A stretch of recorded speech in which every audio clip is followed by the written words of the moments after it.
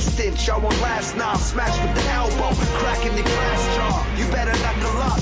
Dream crusher, coming out swinging, open you up. Yeah, your luck is up. Cover up, I ain't nothing to mess with. Hear them scream. Oh no! Cause I'm blessed, kid.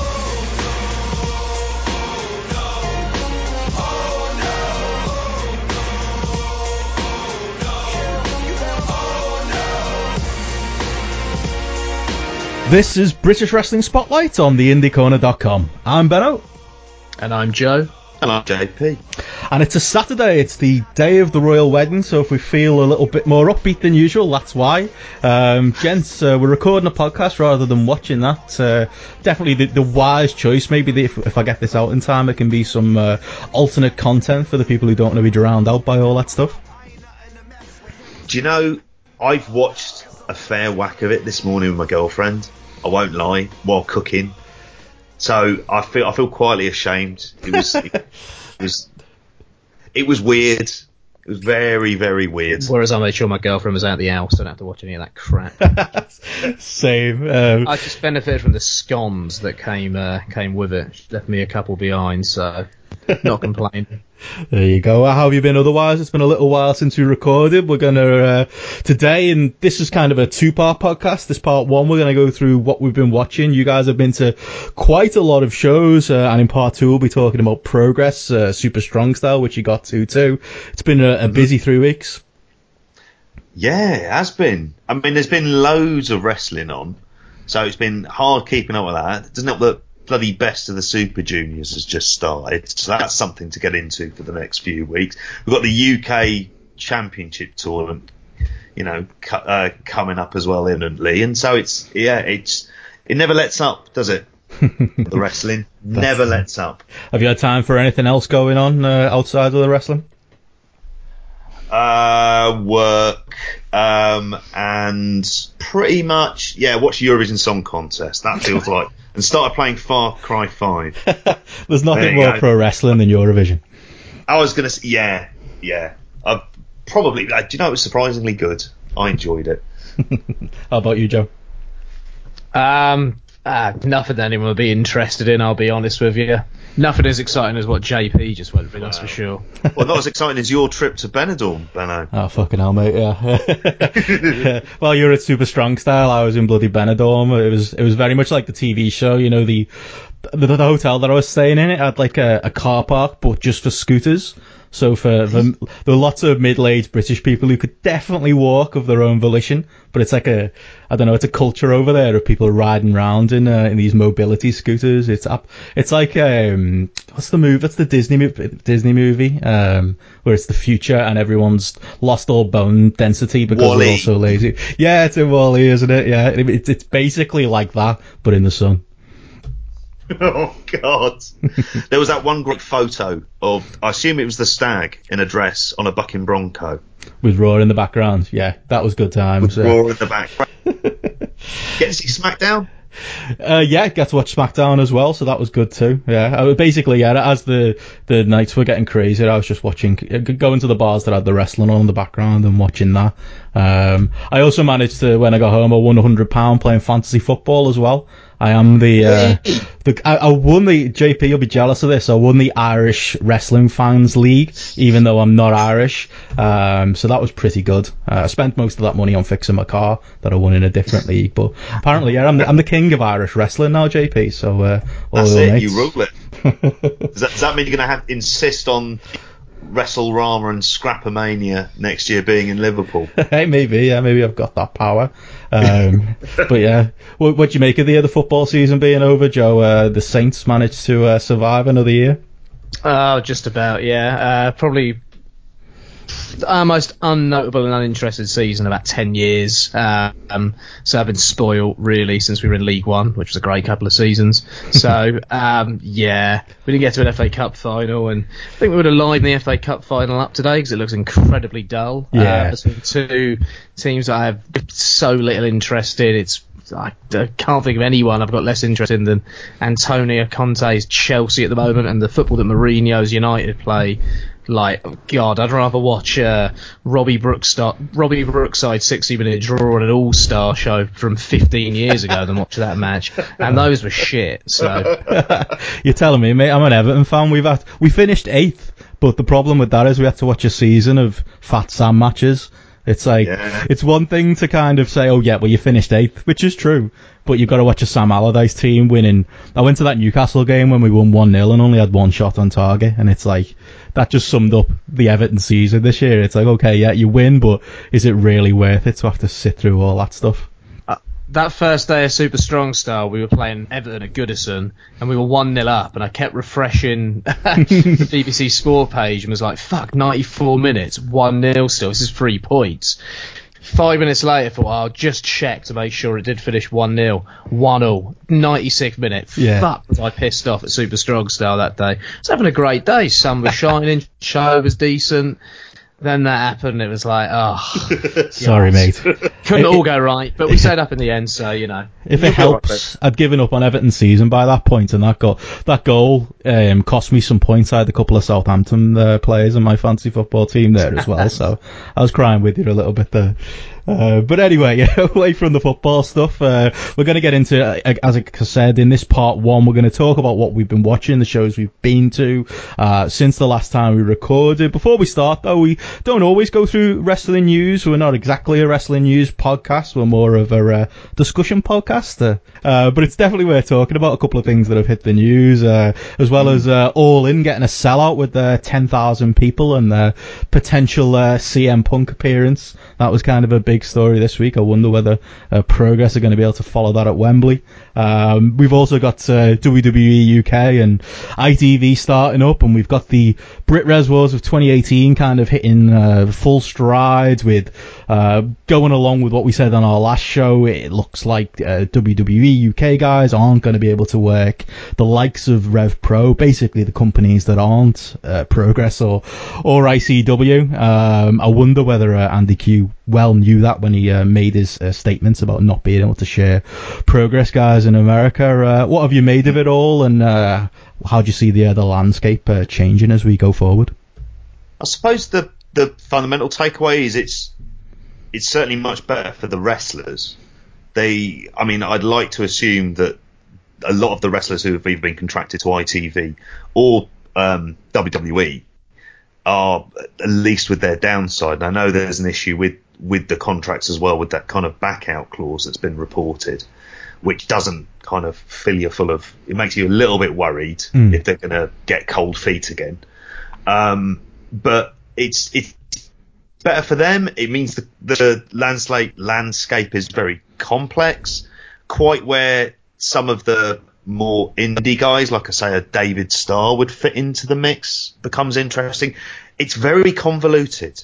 It's hard to kind of keep track of it all with where everybody is and, various other commitments they've got to various promotions.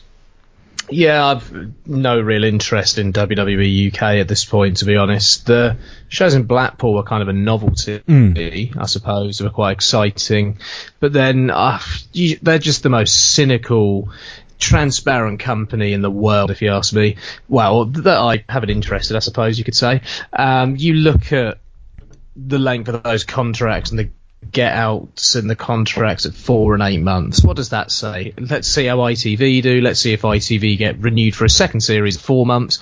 And if they do and they broadcast another series around Christmas, we'll do some more stuff in the UK as well with these guys we've got under contract until what? I suppose it'll be December, January time if it's 8 months, if anything. So, yeah, I just think it's a horrible, cynical move by a company that are just greedy and paranoid in many, many ways. Well, they want the monopoly. Yeah. And that's it. Control every aspect of wrestling around the world. Yeah. It's like that Triple H quote, isn't it? Last time when he was asked directly about it, and he was saying, "Oh no, we already had all these plans for WWE UK. We just sped them up when we heard about ITV." It's like they literally don't move until ITV move, and as soon as these tapings were coming about, that's when you started hearing rumour of people offering contracts to WWE guys to UK guys, and it puts, like you said before, JP, it puts the wrestlers in a difficult position because wrestlers are taking, I'm sure all of the wrestlers who've taken the deals are made up with it. The fact that they're going to be on WWE TV. But yeah, they're only 3 to 6 month deals because, again, WWE are just waiting to see how ITV turns out. Yeah, like, good on some of the guys. Like, you can't blame them for taking it in any way. Like, I completely get it from the wrestler's point of view. The one thing I do wonder with the whole thing, though, is I suppose like someone like a Dave Mastiff or a Ligero, I think it's probably as best as they're ever going to get at this point in time. But say for Travis Banks, is he kind of putting a ceiling on his value by being a WWE UK guy, or are any of these guys putting a ceiling on their value, or are they going to be able to break out from being guys they use in the UK, like Pete Dunne I think will eventually? It seems like it's a bit of a catch-22 situation in many ways to me. So they signed for WWE, but they've not signed for WWE in the traditional sense, if you know what I mean. They're not being brought over to NXT like, say, a Nixon Newell is at the moment and going through the system in that way. They're going through it in a slightly different way, which may work to their advantage as a worker and, you know, in terms of their setup and all the rest of it. But if they harbour ambitions of getting, say, into the system in the US, is this an advantage? Is this a block? How does this work? That's one of the things that I think is it's kind of been overlooked in many ways so far. Yeah, kind of. The block as well is that if you're a Travis Banks or you're a Chris Brooks, who's also rumoured to be a WWE UK guy, you can't work RevPro, allegedly. So you kind of lose that element as well. Your bookings then become controlled. Although again, you know, as we said last time, I'm sure Travis Banks, I'm sure Trent Seven and Pete Dunne don't regret, Tyler Bate don't regret taking those contracts last time. They were called marks at the time. I remember that distinctly, but they've all seen their money go up. I suppose it just depends on what WWE UK is at this point. They're doing another tournament. Meltzer's kind of alluded to the fact that there's probably a TV show coming, but we don't even know what WWE UK is at this point, do we? No, not at all. I think that's completely up in the air. One thing I've wondered with the tournament, I was speculating the other day, do you think that the tournament, the winner of it, who gets the title shot, do you think they might get the title shot at the Progress show at Wembley potentially, and this tournament could be a way to try and up ticket sales for Wembley, and almost do a bit of a sales pitch for that Wembley show for Progress the way? I'll do all in, do indie wrestling better than the Young Bucks and Cody Rhodes do. Yeah, to some extent, yeah. I don't know. I mean, it depends on whether they do the Ilya match there, but it's certainly possible. I wonder whether they do the Ilya match at one of the WXW shows when they're over there. Yeah, that would make sense too. Yeah. I mean, what would you make of, before we move on, would you make of the list of guys, ITV versus WWE? I think it's, to be honest, I was looking at the ITV roster with the likes of Will Ospreay on there. They got Doug Williams, Martin Kirby. They got, a few of the guys from last time have returned as well. There's something just a bit more interesting about that ITV roster to me at the moment. I suppose it depends on whether the rumoured WWE names come through. Do you know what? I was thinking about that. The ITV roster, there's a lot more kind of in the unknown as much as anything else about who they've got on there. Obviously, Ospreay as a name is phenomenal. Because of his style, he's going to really stand out. Because obviously he's not going to be under, I'd like to think he's not under any constraints when he's been working for ITV. And that kind of, if you're going to put that on the first show and put someone like him on there, that's going to be fantastic. Is he around longer term though? That's kind of uncertain on that. I like the Adam Maxted, Shah Samuels on there as well, because if you're thinking crossover stuff, which with ITV has always been their thing, those are the kind of guys that do crossover. I mean, obviously Maxted with Love Island is a kind of a no-brainer to have turning up on this morning. Shah Samuels on I'm a Celebrity. I don't think I've watched an I'm a Celebrity series since like Darren Day and Tara Palmer Tompkins and John Fashion, who were on there 15 years ago. But if any man can get me watching reality TV, it's Shah Samuels in a jungle. Definitely, I'll be well up for that. Do you make anything of WWE sniping a lot of the ITV guys from last time? It's obviously, again, if anyone wants to pretend that WWE aren't acting completely in reaction to ITV, you've just got to look at the fact that they signed Dave Mastiff, they signed Kenny Williams, they signed Zach Gibson, they signed El Ligero. They've quite clearly purposely gone in and picked out some of these ITV guys. I was surprised as the names came out on Friday that Ashton Smith is even in there. He was a tag team with Rampage Brown on ITV. A couple of definitely interesting names on that side. Yeah, I think I get it from their point of view as well. World of Sport kind of messed them around quite a lot last time, didn't it? Then you've had a few of those guys who've had the 5-star experience as well. It almost feels like the likes of Gibson and Ligero are completing a hat trick. They've done World of Sport 5-star, now WWE UK, so why not? You know, they've done the other two, why not do this one as well? It seems like an all right choice from their point of view. One of the things I was going to say about WWE and UK stuff is I just don't get. I'm just a cynical idiot. I don't get how people get so excited about these guys being associated with WWE at this point. Like, it's all very much in favour of what WWE want from it in many ways. Like, it was when I saw people going mad over Jack Sexsmith and like Nina Samuels getting to follow No Way Jose to the ring on Raw. Like, cool.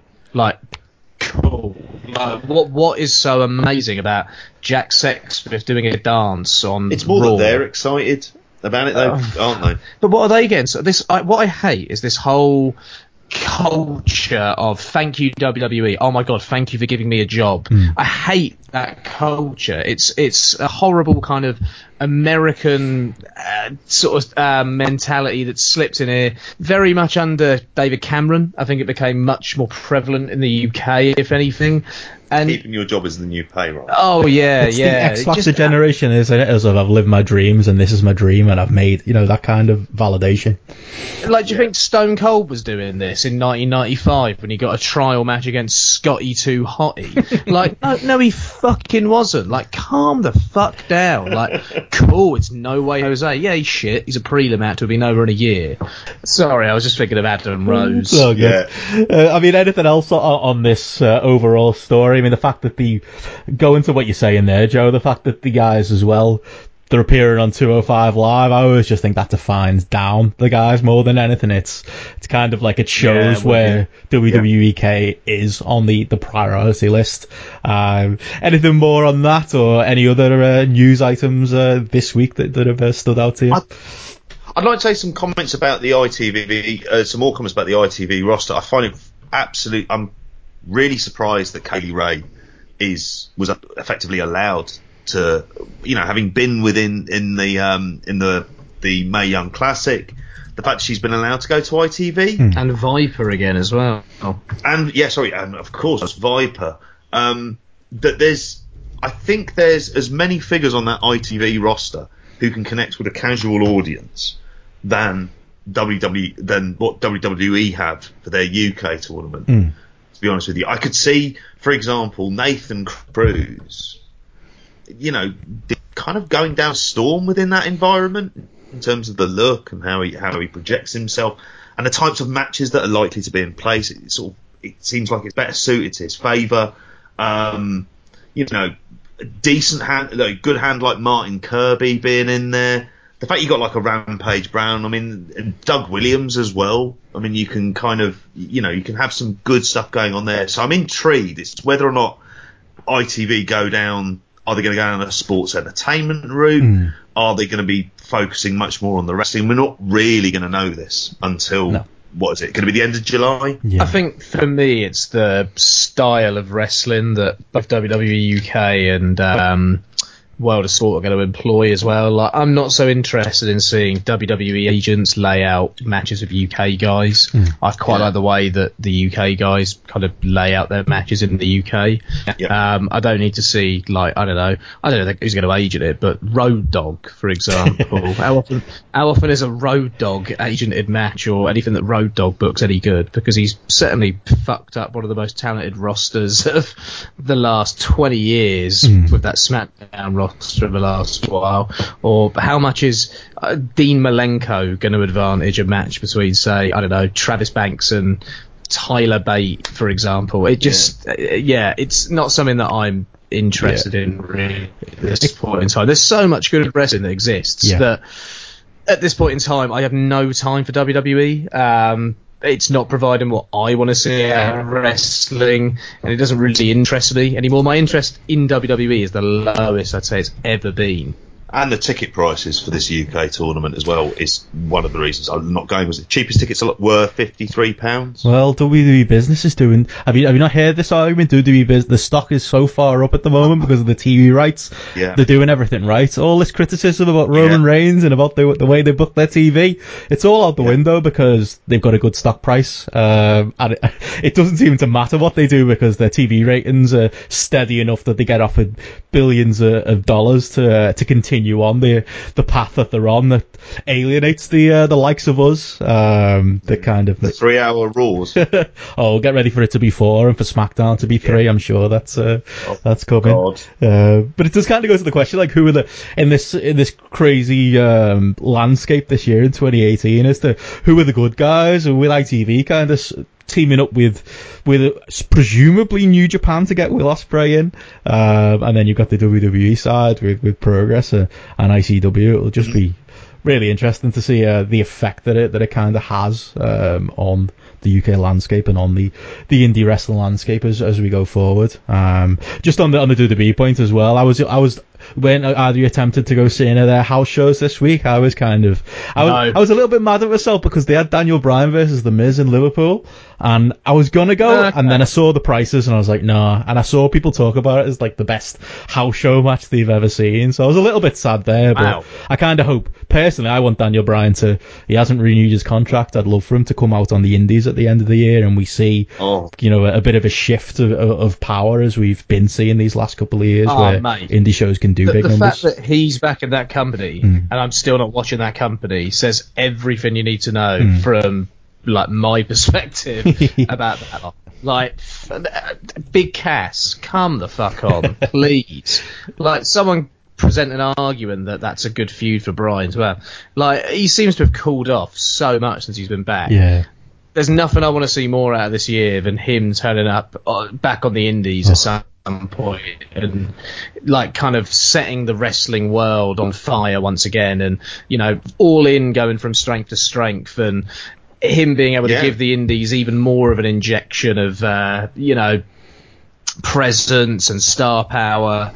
Nothing I want more. In WWE at this moment in time, I suppose, you might get a slow burn rise of Daniel Bryan back to the top or whatever to regain the title at WrestleMania after a year. I can dream. You never know. Might be in the plans. You never know. I'm not writing it off, but doubtful. But at this point in time, the fact that I'm not watching SmackDown to watch Daniel Bryan says everything you need to know about that company and about how good wrestling is outside of that company at the moment and how much is happening. Yeah, definitely. We're spoiled for choice on the outside, so we'll keep an eye on it. I think I'd much rather. I just hope that none of this kind of affects the strength of the scene, and that we get, if a Daniel Bryan came out and injected something, I think that'd be good. And if companies like Rev Pro continue to be independent from this whole WWE business or ITV business, I think that's for the better as well. What do you make of the argument that this is beneficial and this is going to increase houses across the board and all the rest of it? I think it is. I think that's happened. I think the amount of people that you talk to, and who I've argued with on Twitter, who got into British wrestling because of the last WWE UK tournament. Lots of Progress fans that you speak to, kind of that was their first look at some of our guys. So I think it definitely helps from an exposure point of view. If ITV is on every Saturday night and they do get 1 million odd people watching it, if you've got Grado at your local house show, you'd expect draws will go up, wrestlers will be paid more, and we'll get more people. So I think there's certainly positives there. Yeah, because Andy Quildan was worrying about getting left behind on his podcast this week, and I was just thinking to myself, I can't see it happening. I think there's such a niche and such a base of fans that are interested in that type of wrestling and are disillusioned lapsed WWE fans at this point in time that I can't see like us as fans migrating to a WWE UK or a World of Sport product, if you know what I mean. That's always been one of the bugbears that all three of us have had over various points, is that we end up following indie wrestling because we're disillusioned with the WWE product and don't feel happy about them trying to create this monopoly worldwide, because historically all they've done is kill anything else that belongs to anyone else. Ultimately, that's kind of what they've done if it doesn't fit into their vision or they haven't created it themselves. Definitely. I just think that as long as Rev Pro offers the high quality wrestling that it does in terms of the actual wrestling that goes on in the ring, rather than what will end up being television matches that are greatly reduced and toned down on the UK tournament and on the ITV tournament, I think Rev Pro has its place. It's interesting though, because when you look at the independent landscape in this country, you kind of say the big companies obviously are Progress, Rev Pro, Fight Club Pro and Attack in terms of companies that get that real indie buzz, and you've kind of got, I suppose, Riptide, Bubble Underneath, PCW, Tidal as well. You could argue. Have I forgotten anyone? I'm trying to think. No, there's loads. But at the same time, of the big kind of 3-4, Rev Pro are the only one that don't really have any connection to WWE. So you think Progress, we all know what's going on there. Fight Club Pro, one of the owners, there's a WWE contract. An Attack, Pete Dunne, Mark Andrews. I know Chris Brooks is running it at the moment, isn't he? And if he's rumoured to have a WWE contract, those three companies where you get a lot of the buzzworthy indie talent in this country all have a WWE connection based on who owns the company.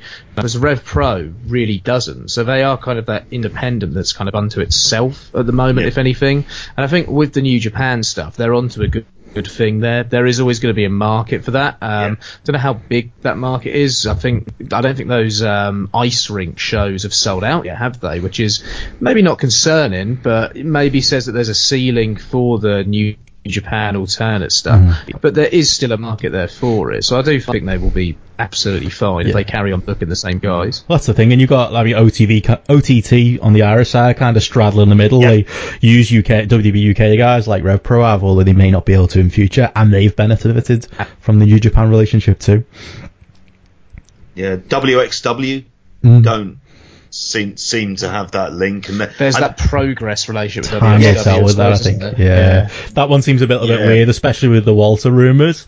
I don't know, but I saw Brit Reserway's Ben did he tried to do a diagram of the way the political landscape is in British wrestling, and there's just so many offshoots and little relationships and things about who can work where and who can appear on whose VOD services.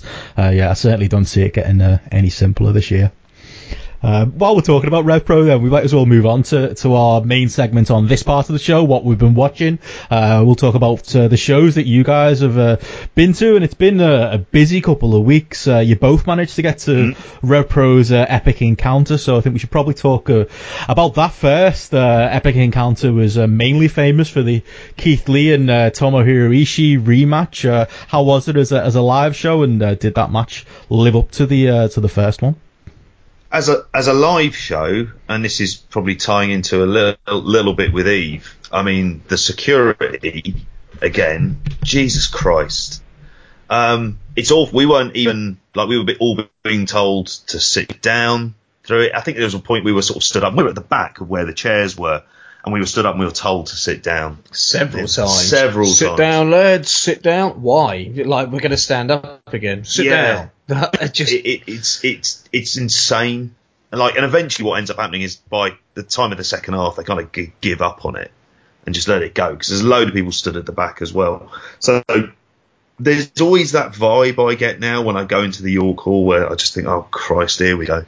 Yeah, you get every sort of 4 or 5, one out of every 4 or 5 shows, the security decide to be really over the top and really strict when it comes to a seating policy, and they're on to a loss every time. They're never going to win with it, and they decide to be completely over the top and completely black and white and tell people to sit down constantly, and it's bloody annoying. And obviously the stuff that happened at Eve at Wrestle Queendom didn't necessarily help with that anyway. But going on to the wrestling, as an overall thought, and we had pretty much the same thought coming out of it, was there was just this real lack of variety. It was all good. It was a solid show. It was absolutely solid. But there was a sense where, particularly in the first half, there felt like there were three kind of similar matches in terms of how long they went and the way they were structured and how they started off quite slowly. And it was really when it hit the tag match that was great and kind of lifted the entire crowd going into the interval. A show that's well worth watching by any means, but still at the same time it could have done with a bit of variety. A kind of comedy match even. Yeah, it's like Brooks Strickland as the opener was quite slow in places. I thought they would have done. I think this match would have been better if it was 8 minutes. And it was just a bit more of a sprint, if anything. I don't know. Adam Brooks is someone that I'm really conflicted on. At times I see him and I think, okay, this guy's got something. He's good fun. And then other times I see him and I think, God, he's boring. And maybe wrestles too strictly within a kind of heel character when at times... Yeah, it would be nice if he was wrestling at a little bit of a faster pace, because I think that style actually suits and makes him stand out a little bit more. So sometimes it feels like he's trying to get a character over that he's not amazing with, when his wrestling might be the thing that would make him stand out. So I sometimes wonder if that's the way he's being booked or it's the way he's chosen to wrestle. I'm not sure, but... I don't know. Yeah. I find he's someone who I really blow hot and cold on all the time. I think I kind of share you. I think I'm more into the heel act than you are, but I didn't manage to make it in the end, unfortunately, because I couldn't get out of work in time. But PCW had a show last night in Preston, and he was on there. Brooksy, he was supposed to be wrestling M-Dog. I've not really seen many reports on how that match came off, and my first reaction was, I want to see that M-Dog against another flyer. And that thought did creep into my mind. I was like, yeah, but Adam Brooks is probably going to be doing a lot of that character work. It's probably not going to be the 5-star match that I'm imagining in my head. Because I've not really seen him get to that second gear. I've seen him have very good matches, just not great matches. That's it. And I think almost if you're trying to make your name in the scene, it's probably the best idea to go out there and try and almost go big away to kind of get a little bit of buzz, and then you can put the character work into it and work those different types of matches. And he needs to do. I can see there's something there, definitely. And as with so many, because he is really young, as with so many wrestlers in this country, they're young. Give them time. See how it works. We've seen with El Phantasmo in particular, like that kind of extended period he's had over here has been really great to see. How was that Ospreay match live? It was good. Good. It wasn't blow away. It wasn't like an absolutely vintage Will Ospreay York Hall match by any means, but it was a good solid match, I thought, in many places. It was paced quite well. It was a little bit different to what I was expecting at different points. There were some real standout spots in there as well. There was one where Phantasmo ended up sort of diving onto the turnbuckle outside and holding onto that and then diving off, which was something I hadn't seen before and I wasn't expecting to see. I'd like to see another match between them. I think they've got better in them. Again, it's another one where maybe it's my concentration on a Friday night after a long week, I don't know, but I'd like to see it be a little bit more fast paced again. I just thought at times there were quite a few matches where there was a kind of slow burn build process at the beginning, and like I said, that variety in the layout of matches would have been quite nice on this show, if anything. But it was a good match. I think Phantasmo has massively improved this year. From when we first saw him, I thought, he looks fine, but him wrestling regularly over here for a good year or so has been really to his advantage. You can see that here and in his recent performances. Definitely. Anything else stand out for you then as far as the show goes? We haven't really talked about the Keith Lee EC match. Yeah, I thought it was very good. I don't think it was as good as the last match. It built up to a fantastic climax. I thought it kind of was hurt to a degree, knowing there wasn't really any doubt in the outcome. Yeah, it was another one that, I don't know, it just didn't fully connect with me on the night. I don't know what, maybe it was my mood, I don't know. I loved the first match. First match was amazing. And again, this one I thought it went too long and I thought they did slightly too much. They were trying to do something slightly different to the first one. I got that. It was wrestled at a slower pace, more of a slow burn to it once again. But there were moments where I found myself zoning out a little bit, which I didn't expect from it. So while I enjoyed it, and again thought it was a great match, and there was some really good stuff in there, it didn't live up to the first match, if you ask me. It did feel like that was my impression watching the VOD. It felt like they lost the crowd a little bit. I don't know whether it went too long or there were one too many strike exchanges, but the crowd just didn't seem as with it as the first time out. So maybe that is the missing factor there, because it was still a fun match. It was still, Ishii doing all of his selling and Keith Lee hitting all of his big moves, but it did feel like there was maybe just something that made it a notch below the first one. Yeah, we had a lot of long matches on this show as well, and like we've sort of said, I think bit of differentiation in the match length and the pacing and layout of different matches would have been I would have worked to the advantage of this card. The most over match that got the most reaction on the night, I thought, and was the best match of the night, was the Aussie Open against Chosen Bros match. And that was because it was kind of full pelt, very spotty in places, lots of big double team moves, multi-man moves, all the rest of it. Chosen Bros looked bloody great, but Aussie Open, I think, have looked like the best tag team in the UK this year, like quite easily. And I think that they've really benefited from a big win here, big performance against Riddle and Jeff Cobb. So I thought that match stood out more than anything, because it seemed like the style the crowd sort of wanted to see more than any other style on the night as well. I wonder whether they're going to put Aussie Open up against Zack and Suzuki going forward. Well, do you know what? That's really not a bad chat. Because I was thinking, obviously, while you were talking about that match, it's like, actually, where do Mark Davis and Kyle Fletcher fit in this new kind of political environment? Well, they're not signed to anyone, are they? Exactly.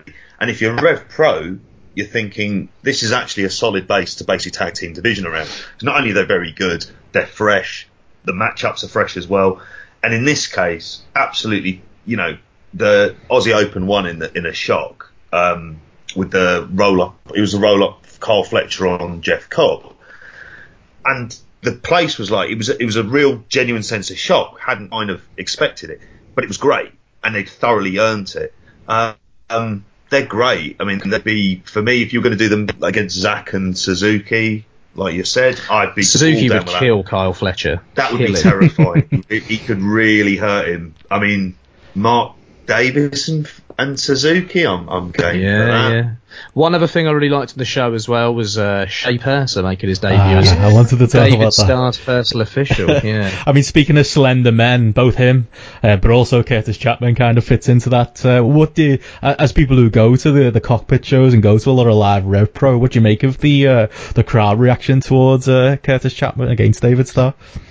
It's weird because the cockpit and York Hall don't necessarily join up consistently in terms of the crowd reactions. I've said it before on here, but a lot of stuff that they do, a lot of the really good work they do with the cockpit often doesn't translate onto the York Hall shows, which kind of says a lot about how many people are watching Rev Pro on VOD outside of going to the odd show at York Hall, if anything. And Chapman at the cockpit hasn't really been getting a negative reaction at all. He got over at the cockpit. He earned his rep in Rev Pro at the cockpit.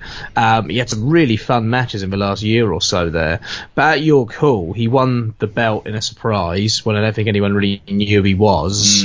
And everyone knows who David Starr is. David Starr is obviously a more accomplished performer than Curtis Chapman. People can see that. So therefore, they've kind of gone with who the better wrestler is here and who the more, like I say, accomplished wrestler is here. And I've been given, Chapman his due, if anything. I kind of get it. I understand why people would do that. But I do love the Shea Purser nod. I think yes, he refereed it down the line.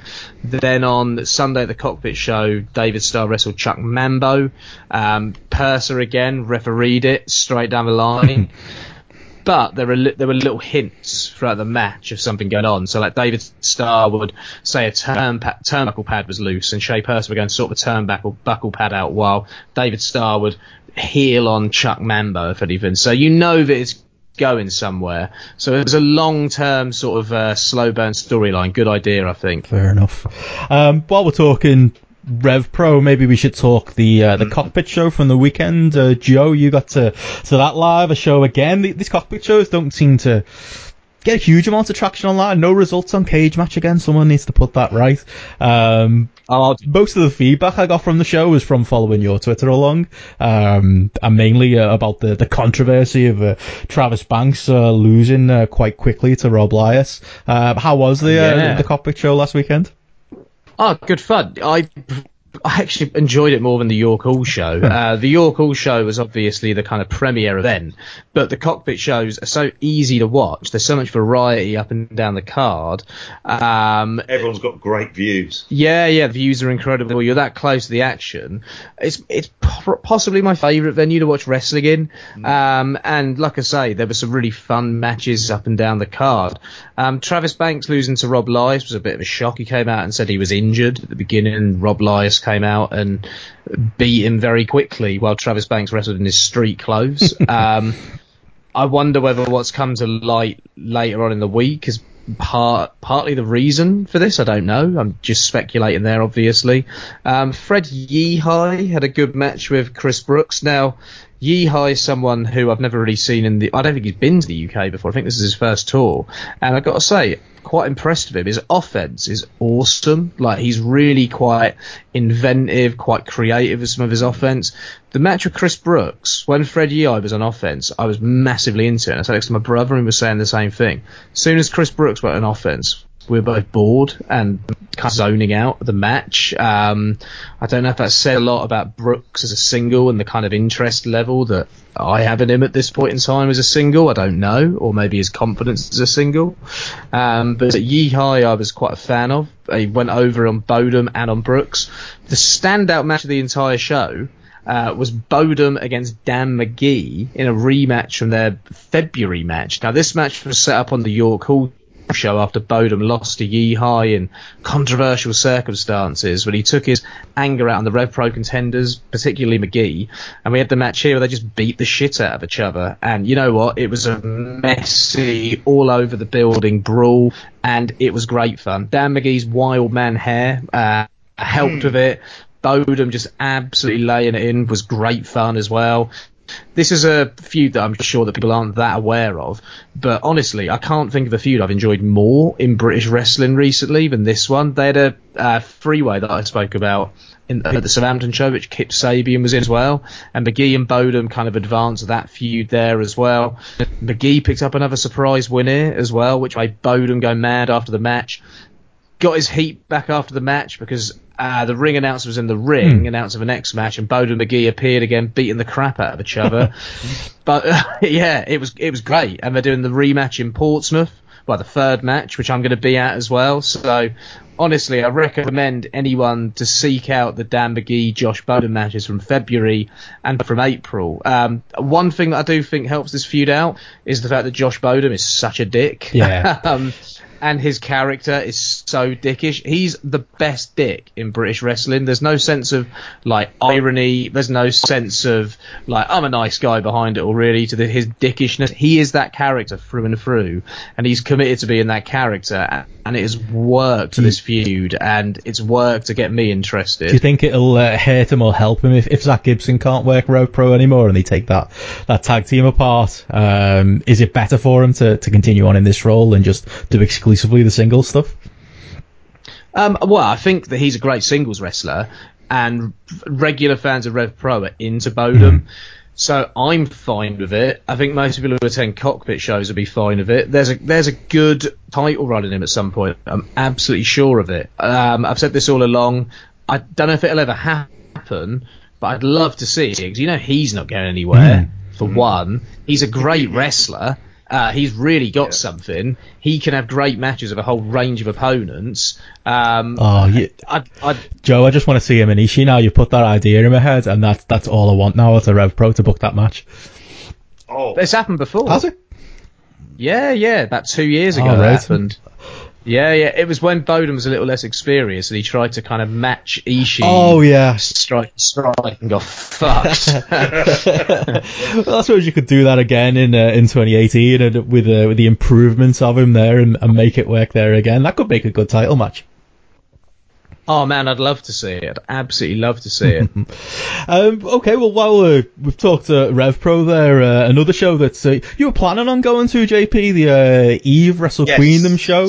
You ended up watching it on VOD. Did you not fancy the trip down to York Hall?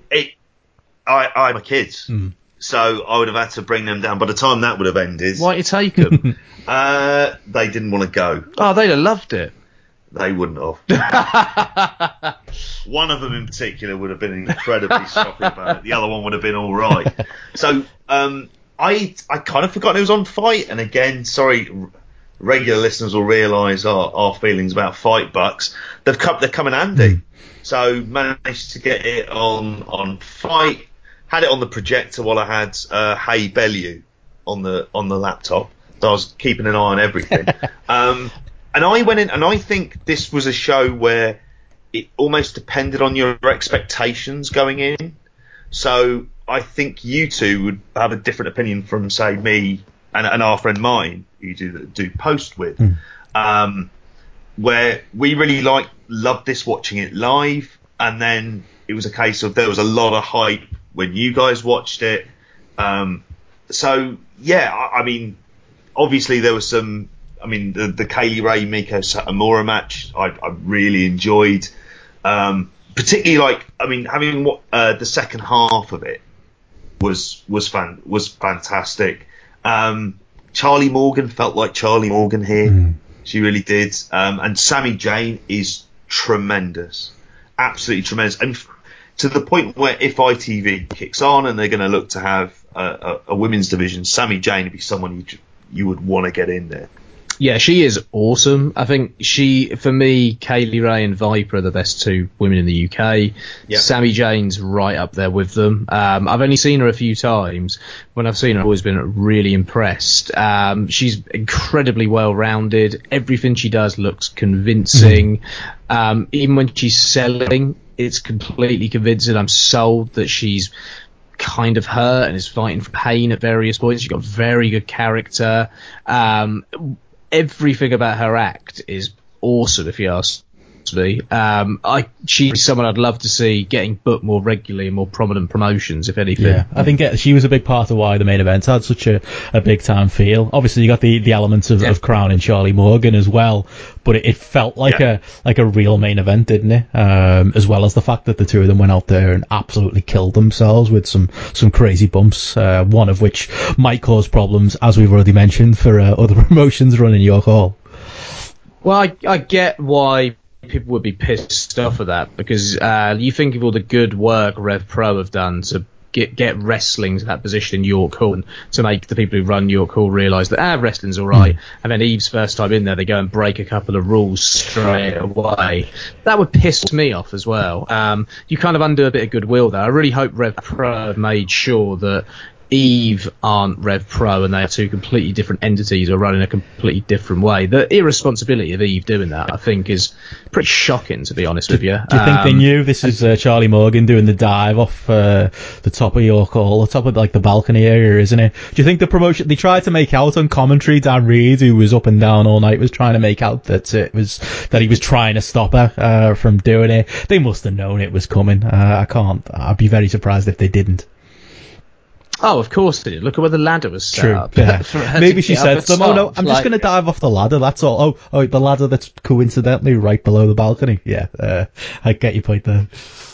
I'm still not convinced that Charlie Morgan's that good. I'll be honest with you. There are certain things that she did in this match where I was like, some of her selling at times is so inconsistent.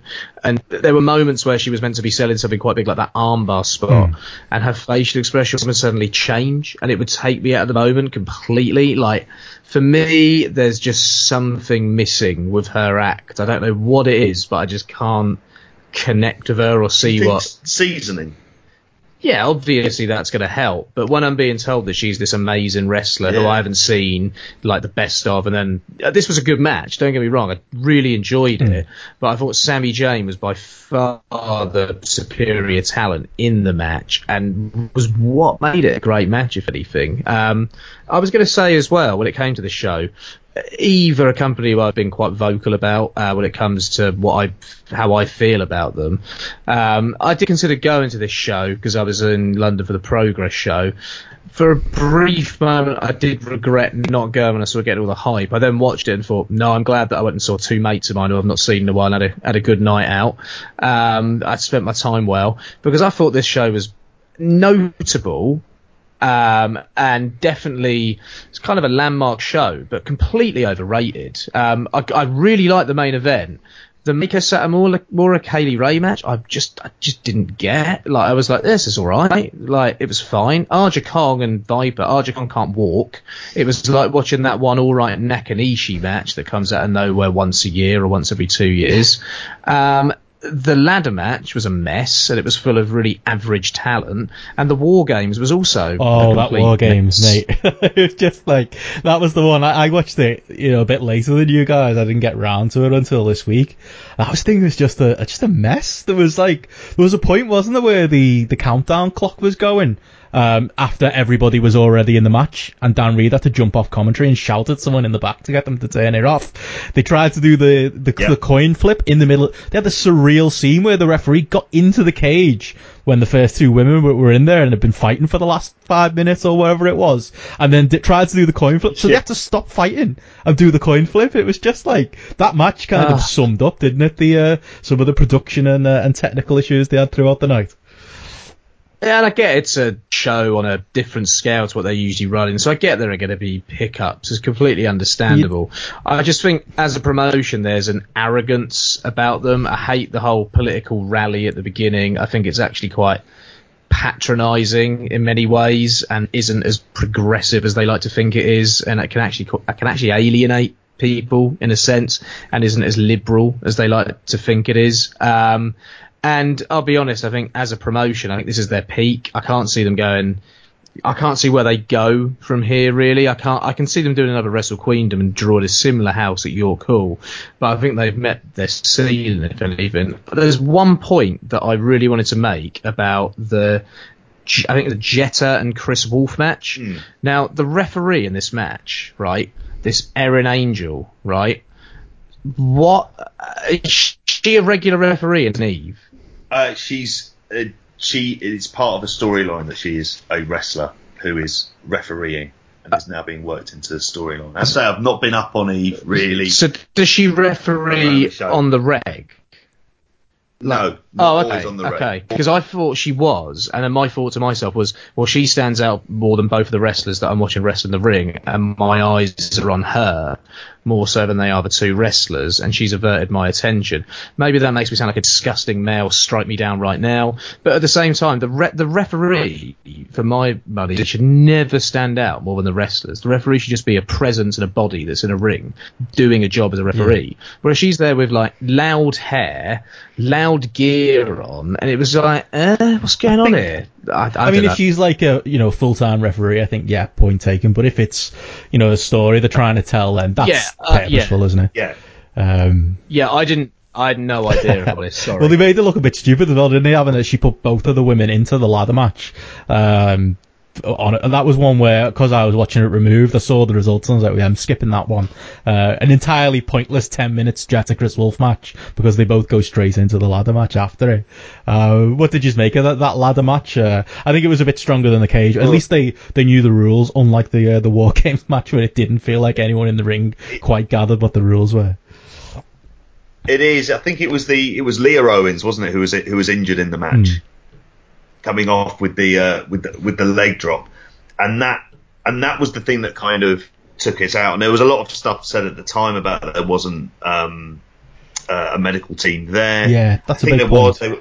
They were backstage. Really? Because I've not heard that. I'd heard the opposite. I heard people saying that the owners were the people who run the building were chasing around trying to find out who was in charge of the show. Not being there, I couldn't say for certain. I've certainly seen Dan Reed talk about this and mention the fact that they wouldn't have been allowed to run the show if they couldn't prove they had medical people there at the time. Fair enough. But it was strange because the referee obviously had to bring it to the back as well. Yeah, that's not a good look, is it? I mean, I've got like the medical staff thing. A good friend of mine, Dirk Feelgood, who you can probably tell from the name, he was a wrestler, but he's also a GP in his shoot job. He did a whole Twitter thread about the complexities of getting medical staff to events, and you can get St. John's Ambulance, who are cheap, and they're cheap for a reason, but to get real medical trained staff for a sporting event, you're talking costs into the thousands. So it wouldn't surprise me if it was just the case that maybe they had some St. John's Ambulance staff wandering around somewhere, and maybe that's where the confusion lies. Yeah, possibly. I mean, again, giving an overall thought, and I'm much more positive about the show than yourselves. Get your positive go on, thoughts JP. across. Take us home, JP. I feel like you've not got this across. I feel like I've just bitched on it. No, I suppose, again, it comes into the idea that I'd kind of almost forgotten it was on. I was thinking about going to Super Strong Style the next day. And I just sort of put it on, sat back down, had a beer, watched this, and it was kind of, I go into watching what would be show companies running like their first big shows with a sense of this is going to go wrong. Just always getting this very negative feeling about it. God, I'm sounding like one of those bloody people mentioning negative and positive again. But it was kind of pleasant for me, and there was the sense of it starting late was fine for me. I didn't care. I had loads of stuff I was doing around the house. I know this all sounds like nothing to do with wrestling at all, but I was in a mindset where I was kind of happy for the show to kind of wash over me, which it did, and it had its kind of couple of big moments. I think, again, there needs to be like more structure when you're running a show like this. That's not something that they do at all. Yeah, it feels like there's a lot of sloppiness, and that goes from the production through to the wrestling. Like the ladder match, I just thought was full of slop. Like Millie McKenzie, I thought looked really good, and all of her stuff looked really tight, and her strikes looked awesome. Oh yeah. But then so many other wrestlers in there, I just thought they just didn't look very good. Well, I mean, let's go to. This is JP's positivity moment. So, JP, you mentioned there were big moments throughout the show. The fact that they got Asia Kong there felt like a big moment. That felt really important. The match definitely it wasn't a classic by any means. It was a walk and brawl, and there was a lot of shortcuts, but that was cool. They kind of delivered, although I'd agree with Joe that the structure of the show was a little bit off and it seemed messy, even watching, on a cleaned up version of the VOD a few days later. They still, delivered in those big moments and with the big main event. I came out feeling positive about even thinking that, okay, they come back and do another live stream, they do another Your Call, they'll go in with the knowledge of this show and maybe clean up some of those things. I don't think they're ever going to be running Your Call again. I don't think as a venue that, even though logistically, obviously it's across the road from where the Resistance Gallery is, I don't think they will. They'll probably just complain and bitch about Your Call not understanding them and all the rest of it, and throw a few labels at it, and throw a few labels at the staff at Your Call, and so be it. Okay. Sorry.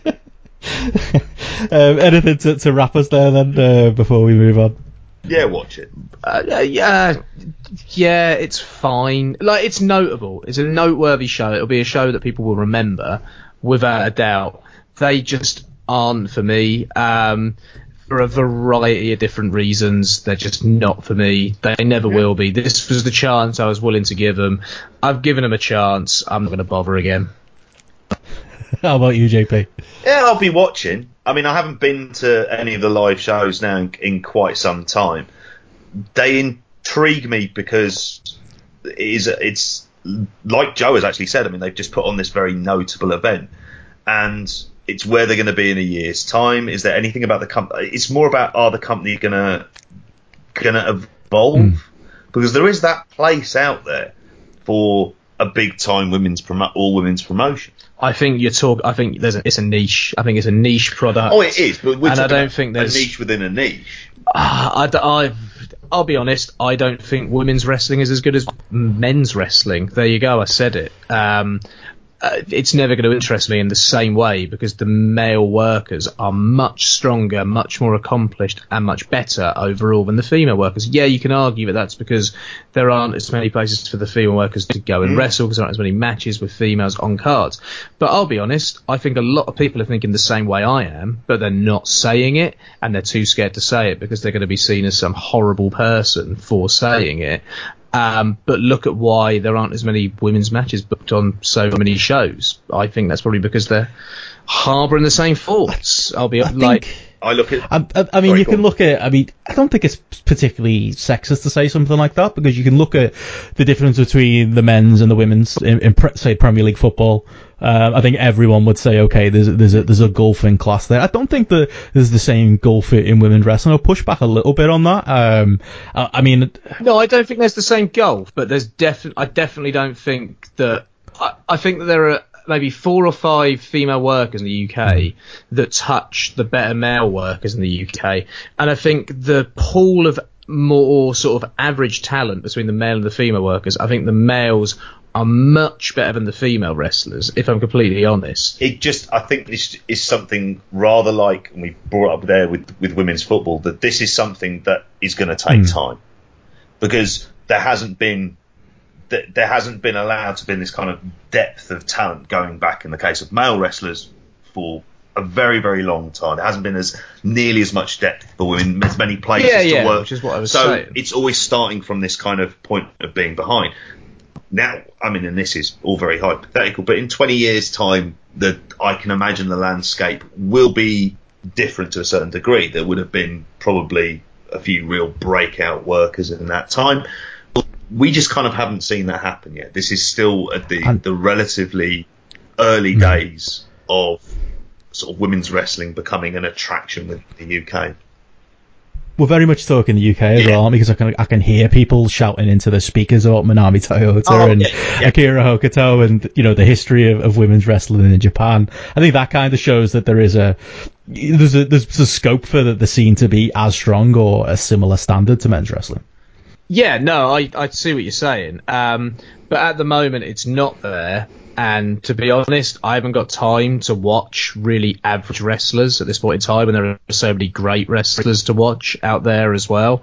Yeah, I do think watching bad stuff occasionally is very good because it reminds you of what is bad, what is good, all the rest of it. It's my argument with watching bad films at times as well.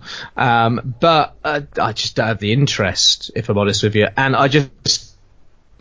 Like I said, I think this is Eve's ceiling at the moment. I can't see them drawing any more in a year's time than what they drew here. You know what? If they do, fair play to them. I'll be happy for them.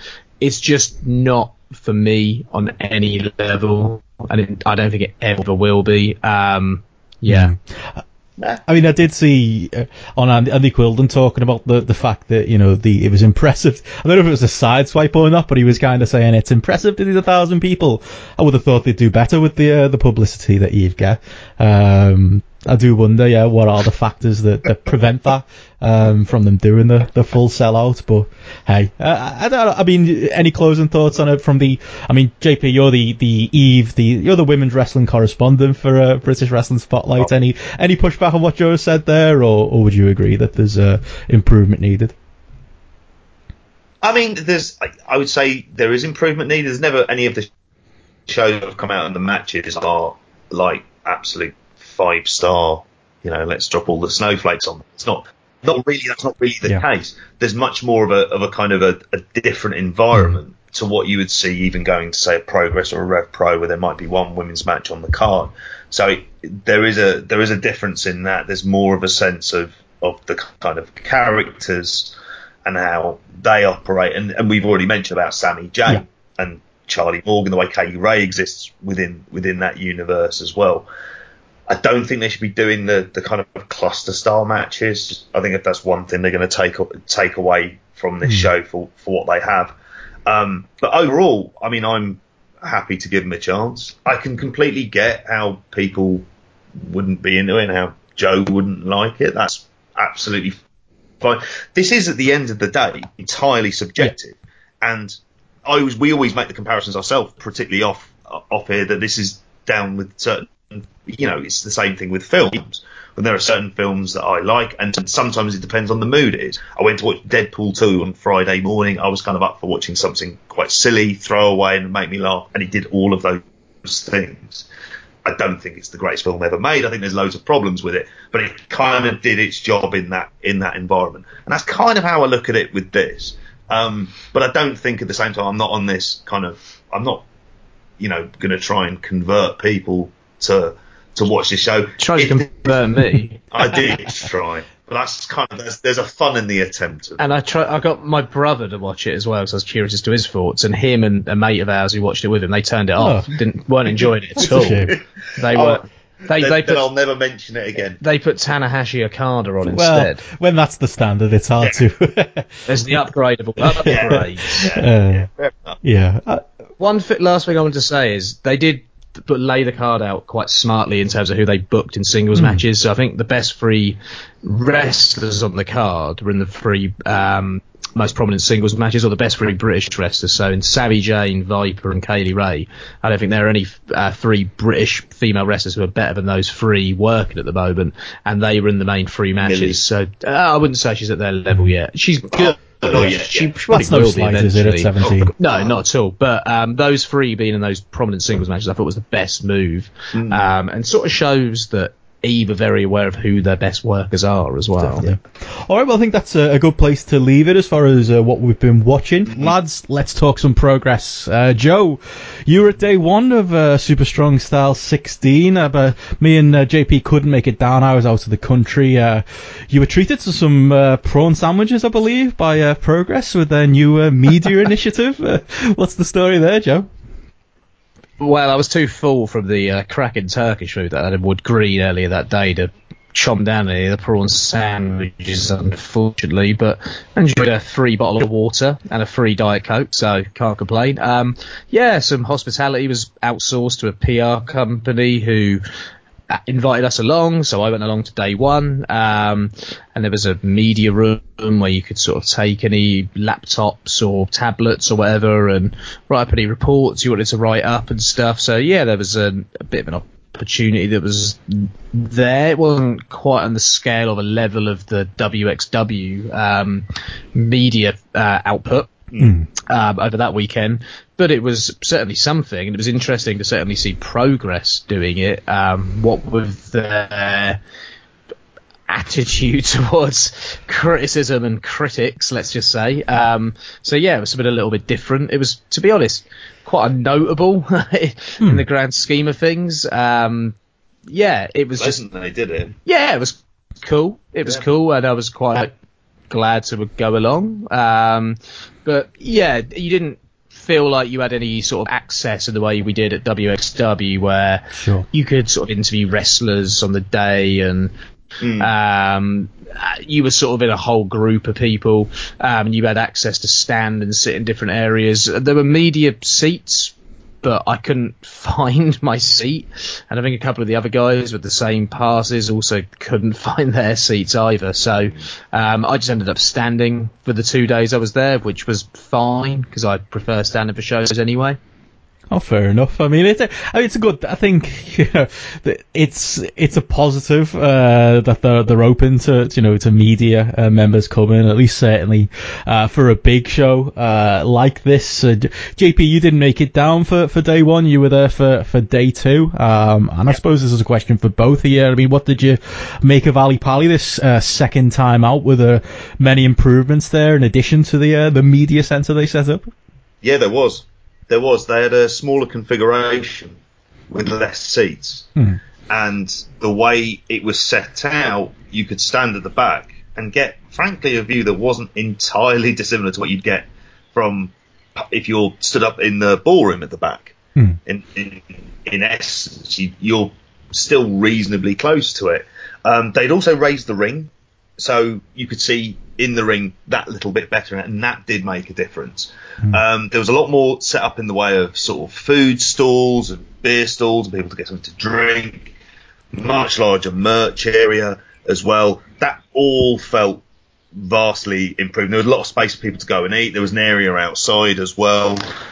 That was a lot more. That was a lot more professional. It looked really good. Yeah, they made a real effort with the facilities. Absolutely. Credit where credit's due. There was some good food trucks, some good beer trucks where you could get lots of excellent beers. I got to say, spoiled for choice in that regard. I was on the milk stout, and that was lovely. Yeah. Without the Ogden. Yeah, so that was all good. I was quite impressed with that.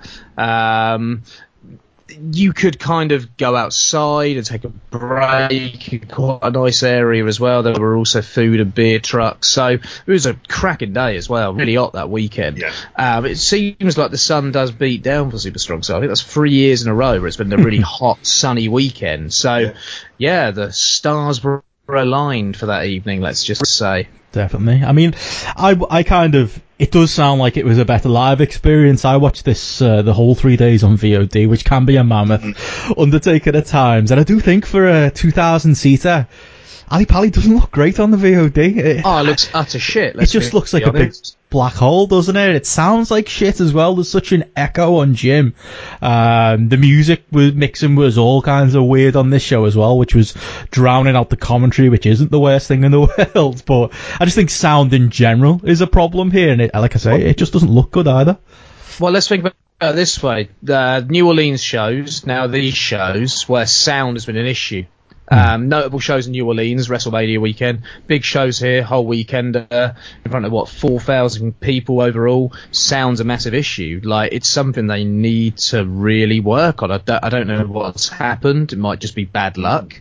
But the production values of a big show, I think, need to be sorted. I think they need to outsource to a professional company at this point for these big events, because these events do not look any different in size, really, to say a Manchester show or a Birmingham show.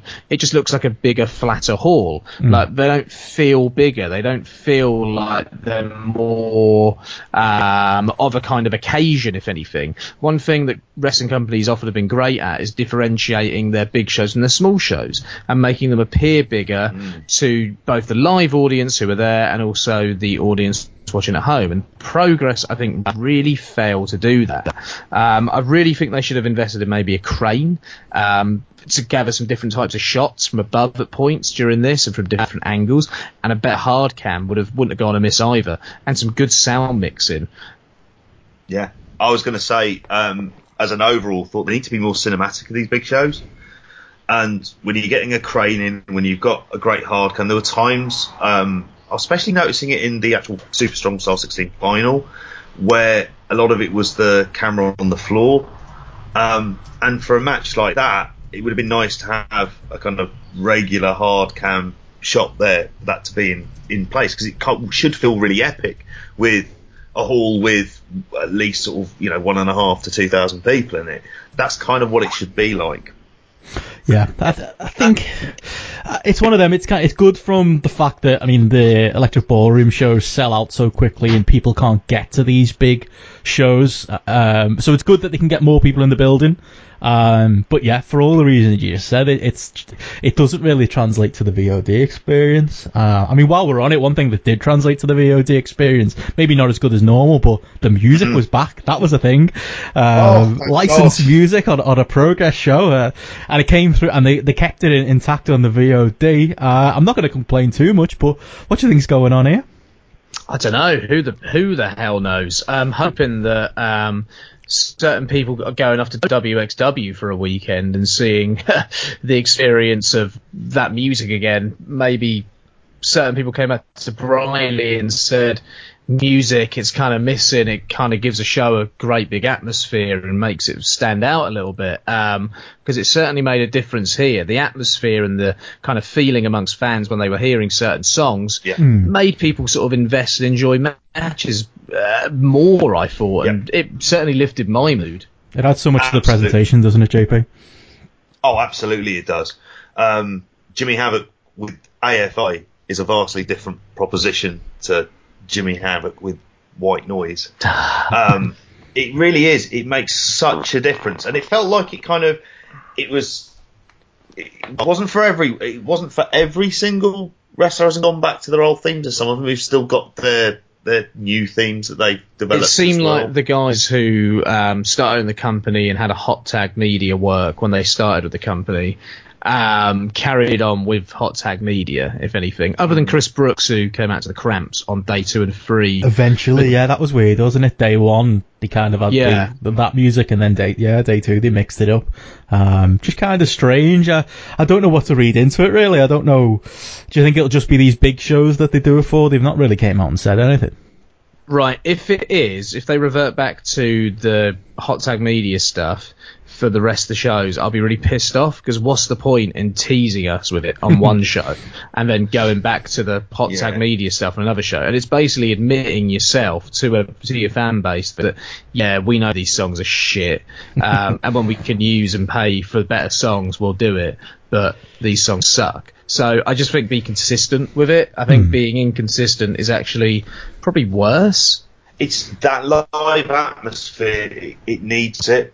I remember a kind of anecdote that Joe had said before, that one of the issues with unboxing is people are coming out as surprises, but you don't recognise the music instantly, and you need that. And what happened here is, by hearing the music, you had that immediate connection. Yeah. Immediately your interest had perked up, and that was fine. So yeah, hopefully, long may it continue. Yeah, definitely. I mean, that wasn't the end of the big changes either. We had the new bigger ring with a strange blue canvas. I believe they'll be doing another Kickstarter to get a canvas put together again. I assume that at least that's the direction they'll go. WWE sized ring, weird. There is that. The commentary as well, they kind of switched roles throughout the 3 nights, and we got different combos, but no Dahlia Black, which was a positive, I think, as far as the commentary went. But let's get right into the shows. We'll start with day 1. We won't go through absolutely every happening, but we'll hit on all the major happenings, and maybe run through a couple of the other minor things. Let's start from the top. Day 1 was full of round 1 matches in the Super Strong Style tournament. We opened with Pete Dunne and Doug Williams, which was an okay match. I do think that the Doug Williams story they're trying to tell only works if you tell it. Him just losing all of the time. Where do we go? I thought, maybe he's got a title shot. Losing can do a decent job for you. Get a title shot from it. Apparently so. Yeah, you can get yourself in an Atlas title shot. I mean, if you look at, you mentioned Tanahashi and Okada in part 1 of this show, and again, dangerous comparison, but their match they had recently, Tanahashi was kind of the ace he thinks he's the ace in his own head, but he's actually losing it. And as much as he thought he was ahead in that match with Okada, he never really was, and Okada beat him easier than he's ever beat him. That's a story to tell with an aging veteran, whereas, Doug's just losing all the times, and, maybe there's an argument that he shouldn't ever beat any Progress guys, but if he doesn't, I wonder where the stakes are. What did you make of this match, and what do you make of that Doug story?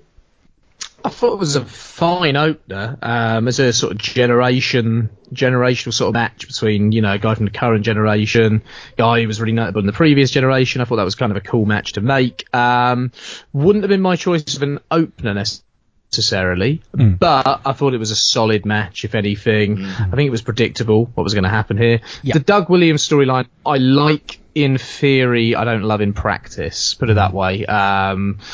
It's maybe not connected with me in the way it should have connected. I think the fact that he wasn't a Progress regular before this, and it feels like they brought him in for the storyline, maybe doesn't help so much. It's a decent storyline, but it's not, something that's going to make me go and pay money to go watch, if anything. It's a storyline that feels like it needs to play out in several promotions. Like the kind of thing about if this was something that you knew that he was losing all around the country in a variety of places to a variety of people, and he's getting to the point where he's thinking, I shouldn't be doing this anymore. Then, but with the culmination obviously building up to Wembley, then it would have this kind of momentum behind it, because then you'd have all kinds of sort of disparate fans getting behind it. Whether or not that's the case, we don't know. But because, like Joe says, he's not been this Progress regular all of the time, it doesn't have the kind of emotional depth. And we're going to talk about obviously Jimmy Havoc later on. Yeah, that has that kind of connection. I'm fine with seeing this continue. In fact, I could actually see him winning the Atlas belt. Yeah. Against the run of play, against his, that's kind of, yeah. I've just got a feeling it's going to happen. It'll be like, oh my God, Doug Williams has lost every match, but he's won the Atlas title, and it's just that lovely, inconsistent, ridiculous, all over the place progress booking that we've seen the last year or so once again. But hey, I think they think that's a great idea, possibly. Not so much for me, but it was a good opener. Yeah, I think that's kind of my question is, watching this match, did people ever really buy Doug winning? And I don't think I did at any point. I'm kind of fine with that when you've got a long tournament with lots of matches, though. Like sometimes predictability is fine, I think. Well, I mean, case in point, the second match, this is, I'm going to just throw all of the analysis to JP here. Second match was Chuck Mambo and Zack Sabre Jr., and the counterpoint I was going to make was, even though it seemed obvious to me that Zack Sabre was going through, it felt a little bit more that the crowd maybe bought Mambo's roll-ups in this match as kind of, his wacky style. Surprisingly, it gelled really well with Zack Sabre Jr.'s submissions. The aggression of Zack Sabre Jr. versus the bendiness of Mambo and the underdog really worked. As his biggest critic, JP, what do you make of this one? Because all I've seen elsewhere is universal praise for Mambo's appearance here. Where do I start? I'm wrong. He was great. Simple as that. Love it. It was really, now obviously he's in there with Zack Sabre Jr., so he's in there with one of the best in the world. But Joe had told me about the match they'd had who did he have the match at the cockpit with? David Starr. With David Starr, who is obviously also really good, but I mean, he's not Zack Sabre Jr., he's not certainly 2018 Zack Sabre Jr. And so clearly he's been absolutely working his arse off, and you can tell with the shape that he was in. But there was some, like you say, the stuff around his office was really good. He was smooth when he was managing to sort of leap up onto the top rope and do springboards. That was impressive. What did he say about him being bendy? The submission that Zach had him in at the end, I was kind of wincing. And I knew what had happened, and I'd heard Joe had said about how good the match was, and I thought, all right, I'm looking forward to seeing this. And I was into it. And I still hate the gimmick. I loathe the gimmick. I don't like the beach balls. I don't like the fact he's from Newquay. Yeah. What do you think of the Cornish? They want European money after voting for Brexit. I'm not happy about that. I don't think Chuck Mambo voted for it. I think we can blame him for that. We can't blame him for that as well.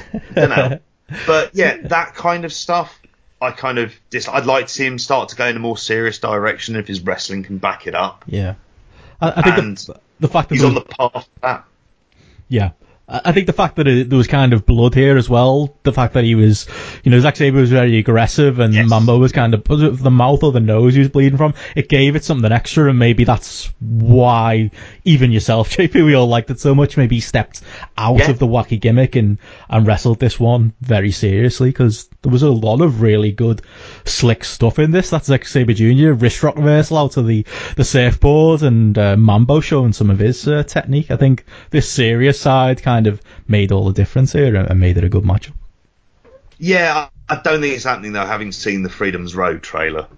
Him running through London with a surfboard. It kind of makes you think that, this is obviously how it's going to be. But maybe, it'd be something he might implement within the ring, where he's kind of wacky on the outside and then he gets in there and he's a bit more kind of all business. I would be all right with that.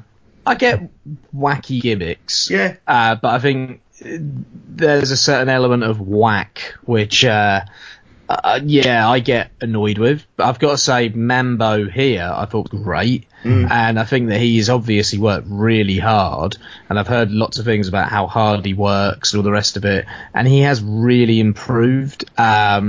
Everything he was doing looked much cleaner and tighter than I've ever seen it look before. There are a couple of matches I remember seeing him have a couple of years ago where I was genuinely scared at a couple of points.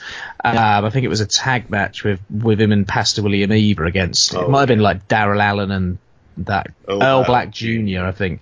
And I don't know, there were a couple of things Mambo did, and I sort of thought, oh God. But he's really kind of worked hard on reining himself in and actually thinking about what he does in the ring a little bit more. And this is probably the best match of his career. I don't think Zack Sabre Jr. shouldn't go that credit here either. I think he was amazing here once again. Possibly my favourite wrestler this year so far. Some of the stuff he was doing here and the story that was being told and how he started being a bit more of a dick to get Mambo over that a little bit more was just perfect. There was also that reversal out of the surfboard into the that was one of the best reversals I've ever seen, and I've never seen anyone reverse out of that surfboard before. So like that popped me, and I think that was the most I popped the entire weekend when he did that. It was just so good. Like, Zach was great all weekend. He got off to a great start here. And I think he came out of the weekend having the best matches up and down every card, if anything. Definitely, including this match with Chuck Mambo, which you might never expected. And yeah, Mambo ended up being... I thought it was the best match on the first day. Yeah, I'd agree. And Mambo is just the perfect foil for the bendy Zack Sabre offense. The finish, even that ridiculous dragon sleeper where he kind of had his arms trapped by his legs. It just looked great. And yeah, I think both men certainly delivered in this one to the surprise of some of us. Up next, then we had TK Cooper and David Starr. Cooper is back in his favoured heel position, but they've made such a mess of his booking. He's definitely less over, isn't he? He was lost the star here, and it's hard to talk about this without talking about Cooper's entire weekend, but he lost in pretty convincing fashion here, and there was more to come throughout the weekends. Not great for TK Cooper. I don't know. What did you make of this one, and what did you make of Cooper's reaction to being there live, Joe? Being there live, right, first of all, he's definitely less over, right? They've completely fucked his booking, like you said. But they also, I almost feel like they're trying to make him look like a geek, and they're trying harder to make him look stupid. So first of all, in this match, he attacks David Starr, like, before, he does a sneak attack on David Starr, I think before the bell. And I was thinking to myself, nice short win here to get into the next round. Maybe he's going to kind of cheat his way through. What with the new heel thing with Travis Banks? Cool way to do it. Nope. That kind of jumping him at the start. Didn't do anything for him during the match. Didn't play into the match in any way. It was just a spot at the beginning of the match. Made him look stupid because he didn't get any advantage from it. Then he loses in a completely convincing fashion. Then on the second day, he comes out in a Roman Reigns vest to take Walter down. That doesn't work. He gets taken down, doesn't get any offense in from what I remember. Looks like an absolute geek once again. And on the third day, he gets killed by Walter. So he gets killed by the guy that probably helped him in getting over with that, like, kind of fight-based performance and that tag match between Ring Camp and the Super and South Pacific Power Trip sort of a year and a half ago. So it was like almost a full circle moment in where he got over against Walter and then he got killed by Walter to confirm that he was a geek after the most over year and a half of his career. Like, honestly, they should have just got a tombstone out, put him in the ground or cremated him at this point in time, because my God, they've killed him. I feel sorry for him. I don't know what he's done wrong. But yeah, has he done something wrong? Where's Dahlia as well? That's the other weird thing, isn't it? Because he's kind of lost something there, JP, as well, from not having Dahlia by his side. He feels lost, doesn't he, in the card at the moment? And yeah, brilliant analogy there, Joe. With like I was so high on that South Pacific Power Trip match with Ring Camp from last year, and yeah, we've come full circle here with TK, haven't we, JP? Yeah, we have, and it's really sad to see, because he's better than this. He's much better than this. This is a guy who, you know, when he came back, you thought, right, there's going to be some big stuff going on with him, and then they pushed him towards the title scene far too soon, and then he got completely, like, derailed after that. And I thought the stuff that was interesting in the Thunder Bastard, where he got those couple of sneak wins, I thought, okay, it's building him up again. But no, it's this. Almost Ziggler-esque. Yeah, he feels exactly that way. But why also have him interfere in the Travis Banks-Walter match when Travis Banks was walking out of the match anyway? So in that match, you have managed to have someone walk out of a match with a shit ending anyway, while subsequently killing a guy who was arguably your hottest act a year ago before he had to leave the company due to his visa issues. So it just felt like really silly booking all round. Like, there was no need for TK Cooper to come out during this match. Like, they've not done him any favours whatsoever. He feels like he is sort of worse off than he was 2 years ago when he was in the Super Strong Style as one of the Projo guys who had a decent showing during that Super Strong Style as a chicken shit heel character. He feels like he's regressed, not because of his in-ring ability, but because of this stupid way that Progress have booked him. It's like they put him in a position that he hadn't earned when he came back, when he was suddenly in a title feud with Travis Banks. They put two guys up against each other that no one had any appetite to see up against one another at that point in time, because there hadn't been a feud between the both of them. They had a massive feud there that they could have pulled the trigger on at some point if they just put the South Pacific Power Trip back together and had them kind of build from that point. And they've absolutely blown it. They blew the feud between Banks and Brooks. They blew the partnership between Banks and Brooks. And they've blown the... I can't speak. And they've blown the Banks TK dynamic all at the same time. And now TK Cooper is left in no man's land. Yeah, definitely. I can't disagree with any of that, really. I mean, we'll talk in more detail about the happenings of day 2 and day 3, but I did think this match, this day 1 match with David Starr, was kind of just summed up his weekend. It was so one-sided. There were fun exchanges. The kind of exchange where they had a double down that ended in like that Starr rebound lariat I was into. Yeah. And then we just went straight to the finish and Starr got that brain buster on his knee and it was over. And it was just so one-sided. And yeah, lots more negative to come in TK Cooper's weekend as well, which we'll get to. But yeah, certainly a disappointment on day 1. We followed up next then with Mark Andrews and Angelico. Just all right, not a blow-away match. Shit. Sorry, so shit. So shit.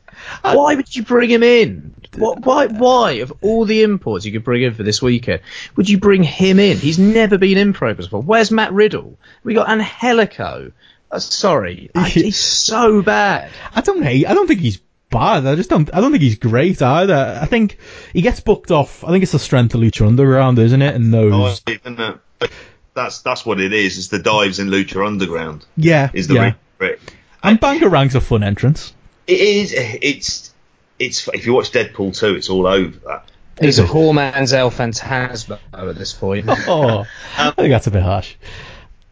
I just don't feel particularly enthused by him necessarily, because I never think we don't get the high flying that this image of him doing that wild dive off the stage into the ring in Lucha Underground would suggest that's going to be the case. Really, the only time I've seen that was at DTTI when he did that wild match with Jack Evans and Mark Andrews and Eddie Dennis. Yeah. But we've never really had that ever since. In terms of the match, it was just kind of there. Mark Andrews is better than this, and obviously he has almost that kind of the key emotional storyline that exists in Progress at the moment. That's his, and that's really where the concentration is. Hence, Eddie, getting distracting Mark Andrews. That's why the match itself existed. Exactly, yeah. It would be nice to have it with a Matt Riddle. I wonder whether this was a WWE booking and they're interested in Angelico again, and they wanted to check Angelico out over a weekend, so they asked if Progress would book him for the weekend.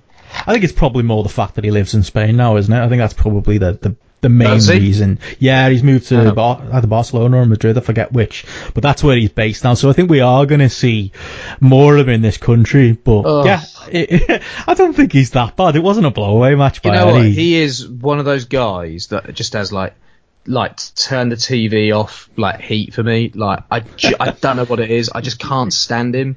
I find him awkward. I find him just a bit all over the place. I never find his matches very interesting.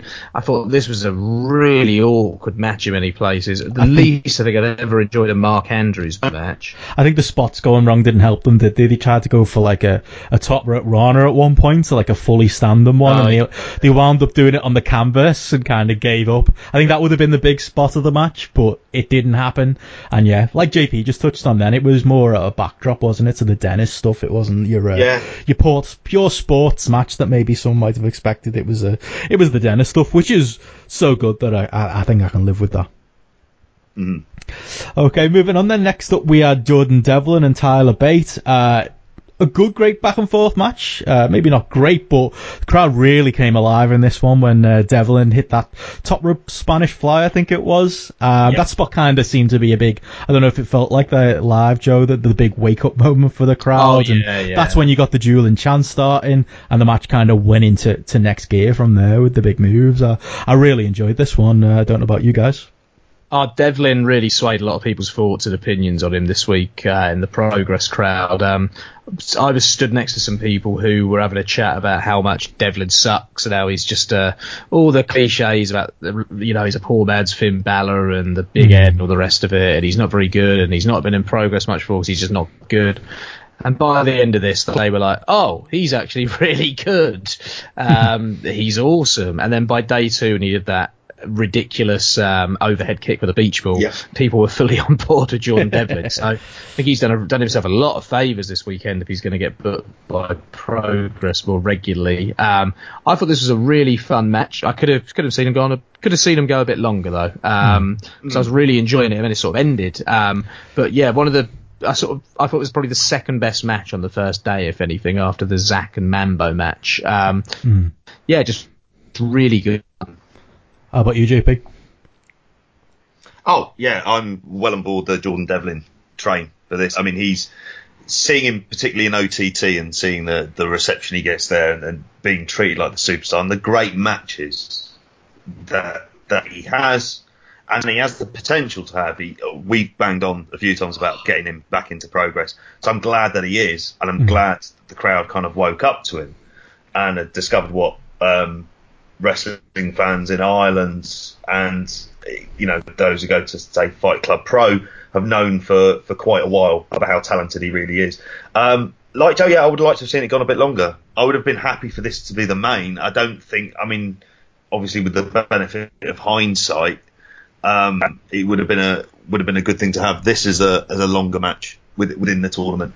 But yeah, it was great to see Jordan Devlin getting the kind of respect that he deserves.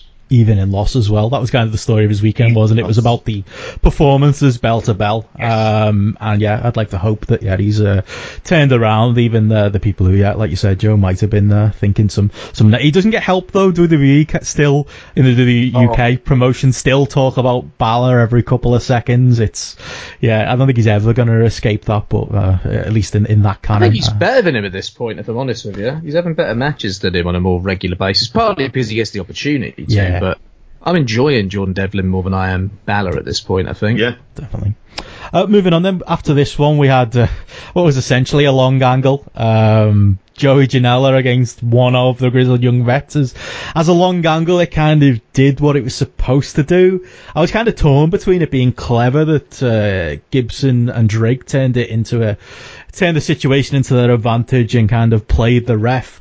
But it kind of, I don't know, it was a little bit silly at the same time as well that it went this long. It's Joey Janela, so we'll live. What did you make of this as an angle slash match? It was an angle. In terms of a match, it was just sort of a brawl as much as anything else. And it was fine. It was actually something different. In a way, I mean, it's kind of nice to put in something that has that little change of kind of pace and tone, and the way that you'd had the fact that both Grizzled Young Vets were announced as being in the tournament. You knew that this is what it was leading to. Janela's not hurt by it. He's not a Progress regular. His stock in trade is wackiness as much and trying to kill himself at an obscenely young age. So yeah. It was fine. As long as he's got that theme music, he's always going to be doing all right. It broke the show up quite nicely as well. I thought it was something a bit different. Definitely. Yeah, I think that Kavinsky song is just perfect. We've used that a couple of times on this show as intro music. That's the thing about Janela, isn't it? He's kind of got presence and he's kind of got a wacky charisma. He's not your great worker. So yeah, you can do this kind of stuff with him. It was overbooked, but again, it's Janela, so no real shame in loss here to the Grizzled Young Vets. Just to wrap up day one, then we had two more matches. Flash Morgan Webster versus Keith Lee was the semi-main event. Flash Morgan Webster. I think there's a bit of subtlety to this story now that I do appreciate. He's kind of Daniel Wyatt here, isn't he? He's wearing the black gear, but he's still subtly being the babyface in peril for much of the match. His selling is very sympathetic. He's almost boy lost here. Like, still, he's sticking two fingers up to Lee, but he's still the babyface Flash Morgan Webster, apart from, you know, the presentation and the fact that he's knocking around with Havoc and Haskins. What do you make of the story here with them? Any more sold on it? And what do you think of it as a match? Good match. I really liked that match last year as well. I thought this was decent for the time it got. It was exactly what you'd imagine you'd get between the two. I thought Flash was bouncing around very nicely for Keith Lee at various points. I love the way he took Keith Lee's pounce as well. Oh so my god. Good. Yeah. Just love that bump. That was awesome. Great bump from the Spirit Bomb as well. Like, Flash made Keith Lee look like $1 million here, let's just say. The storyline, well, we're going to come on to the Havoc Ospreay stuff, aren't we? I'll save it for that. Why is Flash Morgan Webster hanging around with them, though? Yeah, it's kind of... I think they're hoping for the big, you know, that big Daniel Bryan moment when he was on top of the cage after turning on the Wyatts.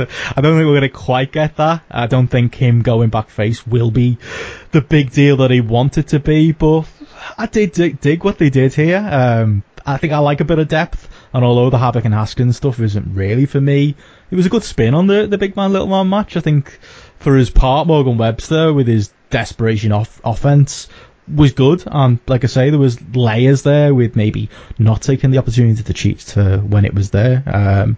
What do you think, JP? I think... Sorry, mate, you're going to have to start that question again. I got distracted by I was having a look at something about the match.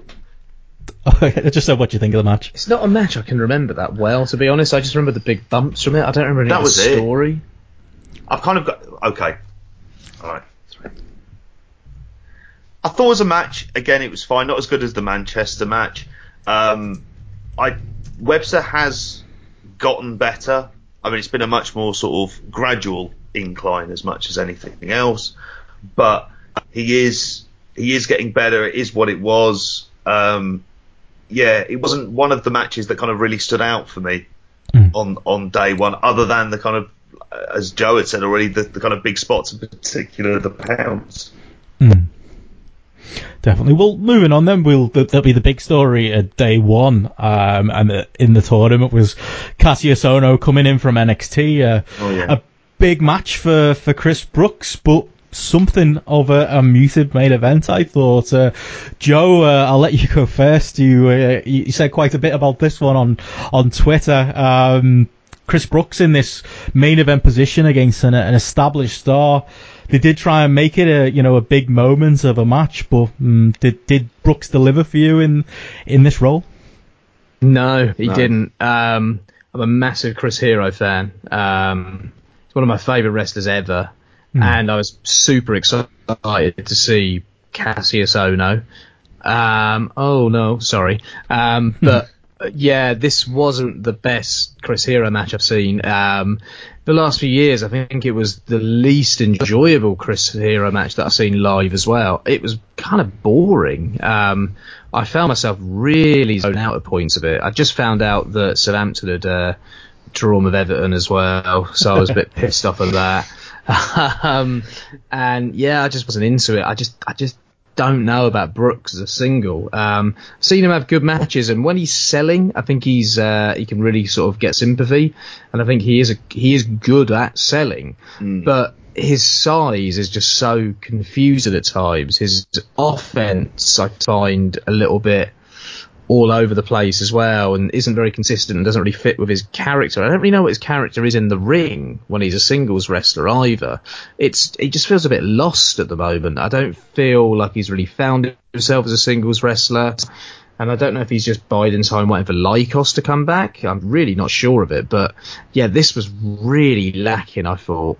Yeah, it's kind of like he sells some t-shirts and he's a lovely bloke, and everyone, in the hardcore bubble loves him for those reasons and others, and great tag wrestler as well. But he's the kind of guy, Brooks, I think if he turns up in WWE UK, like Ono kind of alluded to in his promo after the match, I think while everyone in our bubble is going to be hyping him, he's the wrestler who your casual mates are going to be watching and going, that's it, I don't get it. Well, why are you raving about this, Chris Brooks? Yeah. And it's because they're not on the ground like most hardcore fans are, and having these interactions and seeing him around a lot. I don't know. Do you think we're onto something there, JP, or were you any more impressed with this match than me or Joe? No, not really. I mean, I just found it it just felt very lackluster. There were points during it where I just didn't feel particularly engaged, which again, I'm a big Chris Hero fan. I don't like saying his WWE name. And actually the commentary over the weekend, there were so many times, that was one of the funnier points, is commentators accidentally calling him Hero, particularly Matt Richards. Easily done. But yeah, with Brooks, I mean, as with a lot of these things, it kind of takes time.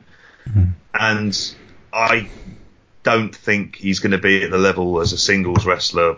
Really, it could take a couple of years before he gets to that point. And then there is that connection, particularly the connection as a singles character, as Joe's mentioned, that he does need that for when he's in the ring. Like, what is there a particular style he's trying to engage with? Because at times that's very hard to pick up on, if that's the case. I think he just maybe lacks a bit of confidence in a singles position as well. I'm not sure. I think we all want him to be better because, like you kind of said, he's a nice guy, and he's really talented, clearly, and has done some great stuff with branding and merchandise, and it just seems like a good bloke generally. But yeah, I just feel like he's really missing something as a singles wrestler. His Fight Club Pro title reign wasn't helped by the booking of him during that. No. And I thought that was a real opportunity for him to maybe pick it up and be in some more prominent singles matches. And he was. And when he was, they didn't really deliver. And there wasn't really anything that I thought was a standout, like when he was at a singles contest on those Fight Club Pro shows. So, yeah, bit of a disappointment, really. Yeah, I think so. And again, just watching on the VOD, the finish kind of came out of nowhere with the death by elbow, which I know was the point, but I was a bit surprised. But I mean, I think part of it was that the crowd as well seemed quietly into it, and there were big pops for, like that. I think it was a Michinoku driver that Brooks hit, and there was a brainbuster spot that did get, the fans going, and we got to a strike exchange near the end, but they were just, the crowd seemed a bit quiet as well. It just, I don't think it delivered on the stage as being the big main event, from night one, and certainly there were more notable matches, early on in the evening. Moving on then to day 2, and we'll go through the highlights of day 2. I suppose the big story is the tournament matches and the title match on day 2. As far as tournament matches go, we opened up with Pete Dunne and Zach Gibson, and an alright match with a really bad finish. Again, we might be coming across very negative. Show. Yeah, we might be coming across very negative on these 3 days, but there's lots of positive to talk as well, I think. But yeah, as far as this one went, it was kind of the problem with having Pete Dunne in the tournament when you can't really beat him, even with the WWE guy like Gibson. It was just kind of hilarious that Dunne would get DQ'd for using a chair, despite the fact there was 20 odd people in the ring. Even the commentary were wondering why Havoc and Haskins were even in there. I'm guessing they were in there to start the build to the 6-man with British Strong Style. It's coming up in Manchester this weekend. But just all a bit weird, really. It doesn't feel very organic, though, does it? Because the match is already announced, isn't it, before you build it? They were running. What's it about? Why are they doing it? I suppose, I don't know. How about you, JP? I hate the ending. I mean, there's another ending that happens later on that I'm not a fan of either. It like you say, they kind of book themselves into a corner. I mean, in that case, why have him in the tournament? Why not have him in the series of sort of other singles matches that are going on in those first 2 days? Because he wasn't there for the day 3 anyhow. Really, at the end of the day, like, this kind of DQ doesn't work, particularly if you're a company that has sort of like a kind of punk rock, kind of almost quite wild ethos at points. When you get that, it doesn't feel organic in the slightest. No. Yeah, and the argument you can make here is, after what Jimmy Havoc said in his promo to Ospreay, they've made this match because British Strong Style are with the WWE, and Progress are kind of promoting them still and being quite positive about them, but they've not given Haskins and Havoc the opportunities when they've broken their body for the company because not with WWE.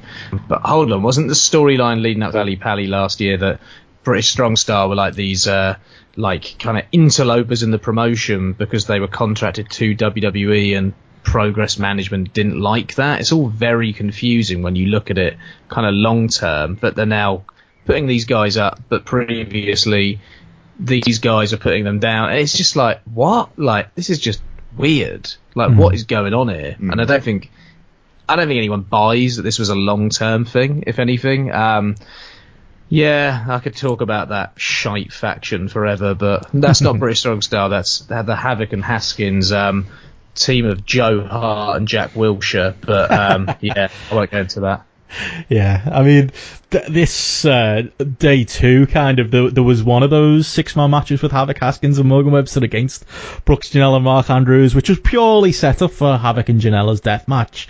But not a great advert for dream 6-man matches with this Havoc, Haskins and Morgan Webster group. That was one of the non-tournament matches. There was also Mambo, Devlin and Cooper, which was a much stronger match than that on the undercard of day two. Any notes on either of those two matches? I did think that, like we mentioned about day one, Jordan Devlin and his overhead kick and just his general showing in this one was another example of what he could bring to Progress. Three-way was good fun, but I think one of the things that you're pointing out here, Ben, I mean, inadvertently, is the amount of filler that's over these shows when there are free shows. Yeah. Like, I could go without seeing any of that. This could have been done in 2 days, and I wonder whether they would have drawn as many or even more people over 2 days as they did over 3 days. Probably about 1,500, maybe just over, in a couple of days in there, I would say.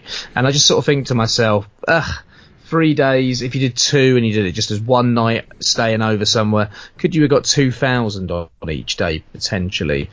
I just feel that they're padding cards out over the period, and like when we went to 16 Carat, there's obviously bits of filler that they put on those cards, but it felt a lot fresher and a lot more interesting than a lot of the filler that kind of ended up on these cards here. At like this 6-man, I just had no interest in. I think I went for a piss and then I came back and was like, oh, this is still going on, is it?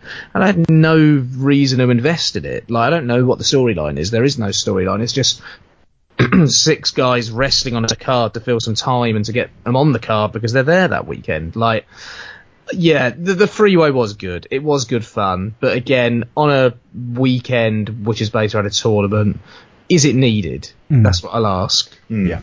That is definitely a question. It's just kind of, especially watching back, I was kind of trying to get through all 3 of these shows, and I was looking at the match listing going, oh, for Christ's sake. They'd be like, there was one of the nights had at least, I think the first night had 8 matches on, I'm sure one of the nights had 9 on it, and it's a bit much, isn't it? I mean, we're being a little bit negative, but I would say on day 2 here, the tournament matches certainly delivered, at least I think that the high-end quarter-final matches, David Starr and Zack Sabre Jr. was a really good one. I think this kind of stood out as being different, just kind of starting with the slap fights and Starr using his handstands and lariat more as like a consistent weapon throughout the match, which I thought was different to go up against Zack Sabre Jr.'s limb work. I just thought that maybe the brutality early in this one, again drawing blood, kind of gave it something different, helped it stand out, and brought the crowd a little bit more alive than maybe some of the earlier matches on the show.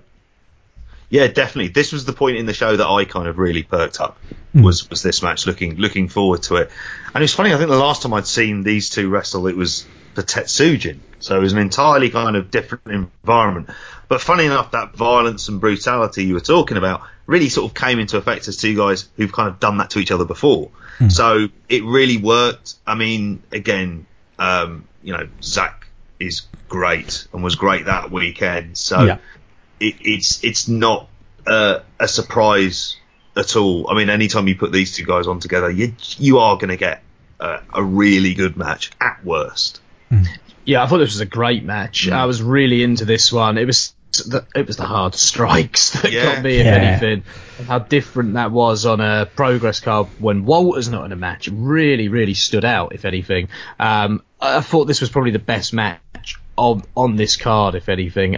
Zack, again, delivered in a completely different sort of match. You think about the match he had over this weekend, the styles, like, the man is so diverse and can wrestle a multitude of different styles with different opponents over the course of 3 nights, and it's just not an issue to him. Like, I wish I'd announced the talent that Zack Sabre Jr.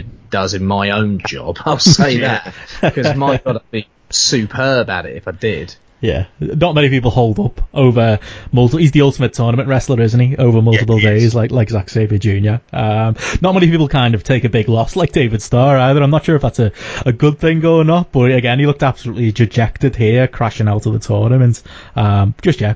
Great chemistry from the two, and just another great Zack Sabre Jr. match to add to the canon. Then a great match in WXW recently. Believe so, yeah. Better than this one as well. So that's on Shotgun, I think. Yep. I'll have to give that one a watch. Definitely. The other notable quarterfinal match on night 2, Cassius Ohno and Tyler Bate. I really thought it was a much better Ohno match than on night 1. Still maybe not classic Chris Hero, but this was one where you got lots of those Ohno strikes and dominance, and I thought Tyler was really good fighting from underneath as well, kind of getting his little hope spots in with his deadlift German and trying to birdie, but getting caught by strikes from Ohno. I thought this was a really, really... It was just a cool veteran versus upstart match, and you mentioned there, Joe, that you preferred the Zack Sabre David Starr match, but at this point in the tournament, this was probably my favourite match on day 2. I don't know where you put it, JP. I'd put it up there for this. I mean, it's actually, in hindsight, there's something sad about the fact that Tyler Bate injured himself during a match, lifting up Hero for the rack. Is that where it happened, was it? Yeah, when he tried to lift him up and then it fell, but apparently that's where it happened. And they did an announcement on the day 3 at the start of the VOD, which had said that he'd injured himself in the match as a result of that. Of course. And it was good. It was like you say, not the kind of. I would have preferred to have seen this not in a quarter final in a way. This felt like something as a semi or as a final. That would have been great, but that's when you do a random draw, I suppose that's what's going to happen. Allegedly random. Yeah, exactly. Random. Yeah, I'm not buying that either. Yeah, so I'm going to say I believe in kayfabe. But I mean, I enjoyed it. What about you, Joe? I thought that the airplane spin spot. My God, that was something that was obscene. That Bate managing to get Ohno up. Yeah, there's little to pick between this match and the Zack David Starr match, to be honest with you. That airplane spin at the end was bloody impressive, and it's a moment that will always stick in my head because I couldn't believe that he managed to get him up, to be honest. It just looked bloody impressive. Chris Hero is still awesome as well, and you could see it here. There were little things that Chris Hero was doing, like the way he changes, like the pace, momentum of a match, and kind of a stone's throw, if anything. Some of Tyler Bates' movement here as well, I thought was great. There was a whole sequence where Tyler Bate was striking Hero, and I loved how he was getting over the sense of threat in Hero by kind of increasing the pace of the strikes that he was placing on Hero, whereas you usually get the the bop and the bang. It was like he was doing a combination. He was doing multiple bops and bangs at the same time, and it was sort of never seen from before. So it sort of got over how important the match was, how sort of much of a threat Hero was as an opponent as well. Just a great match that I didn't think that we'd see outside of a WWE ring, if anything. So yeah, really glad that they booked this one. And Tyler Bate looking great as well, looking sharp. He seems to improve every time I see him.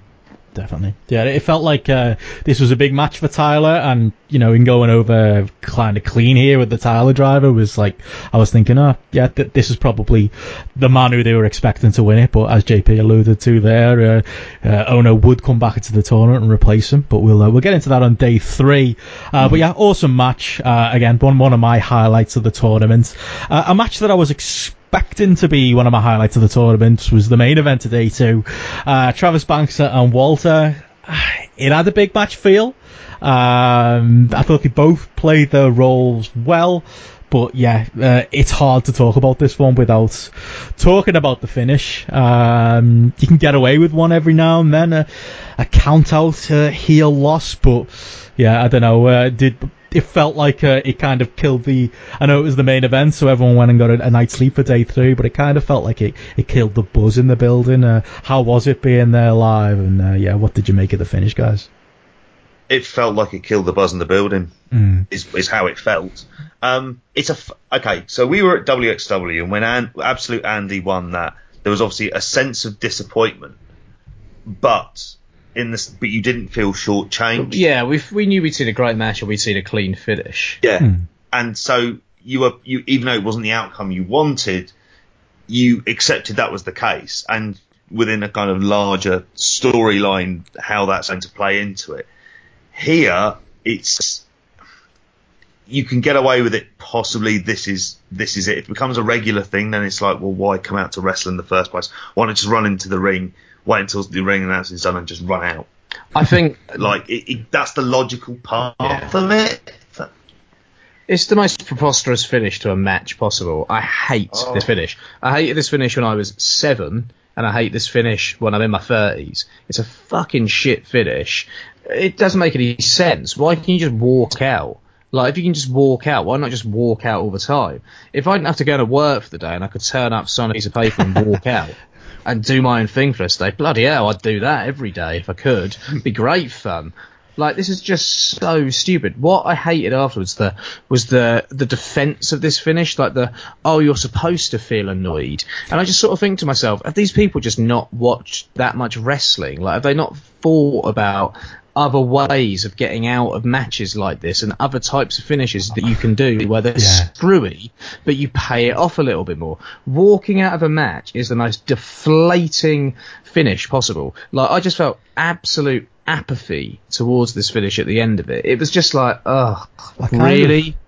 I've made this point before, but it's like, I remember 15 years ago being live at a Ring of Honor show with CM Punk and Jimmy Rave, and Jimmy Rave cheated and got disqualified. I think he used Prince Nana's air freshener or whatever to spray in CM Punk's eyes, and there was a DQ finish to a really good match. I remember at the time, all anyone was getting angry at was at Gabe Sapolsky. They were getting mad at the booker. No one gave a fuck that Jimmy Rave had cheated.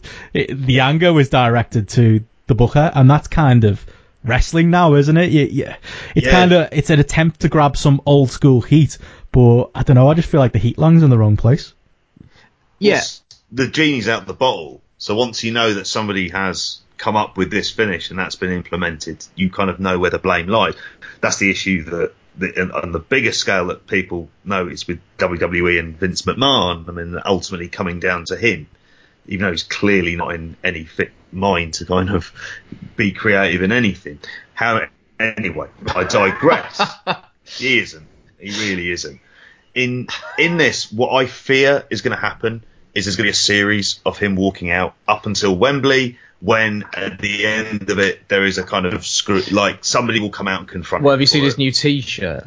Yeah. So he's marketing it as well, which I also find questionable, because he's actually very good, I think, at doing this character, and he's quite entertaining playing this character, and he works it well in the ring as well, and he still has that element of credibility in the ring, even though he is being a bit of a chicken shit, I think, with the way he plays it up. But as soon as I saw that T-shirt, I thought to myself, it's a bit of a sort of, it's a bit odd. Yeah, a bit of a contradiction when he's trying to get this heel character over by walking out, but then there's walks out of 10 or something on a T-shirt, and you think all the kind of like, whoa, Trav, he walks out of 10, whoa, yeah, look at me T-shirt, walks out of 10, doesn't he? Oh, look, he's walking out of 10, and that becomes a thing, and everyone starts getting into the 10 counts as a result of it being a bloody T-shirt. It's what JP said at the end of the last show, I think, like, because he'll be good at doing this heel character, people will get into him again, and people will start liking him again. It feels like that's happening. Marketing that as well, I'm sure there's more chance of that happening.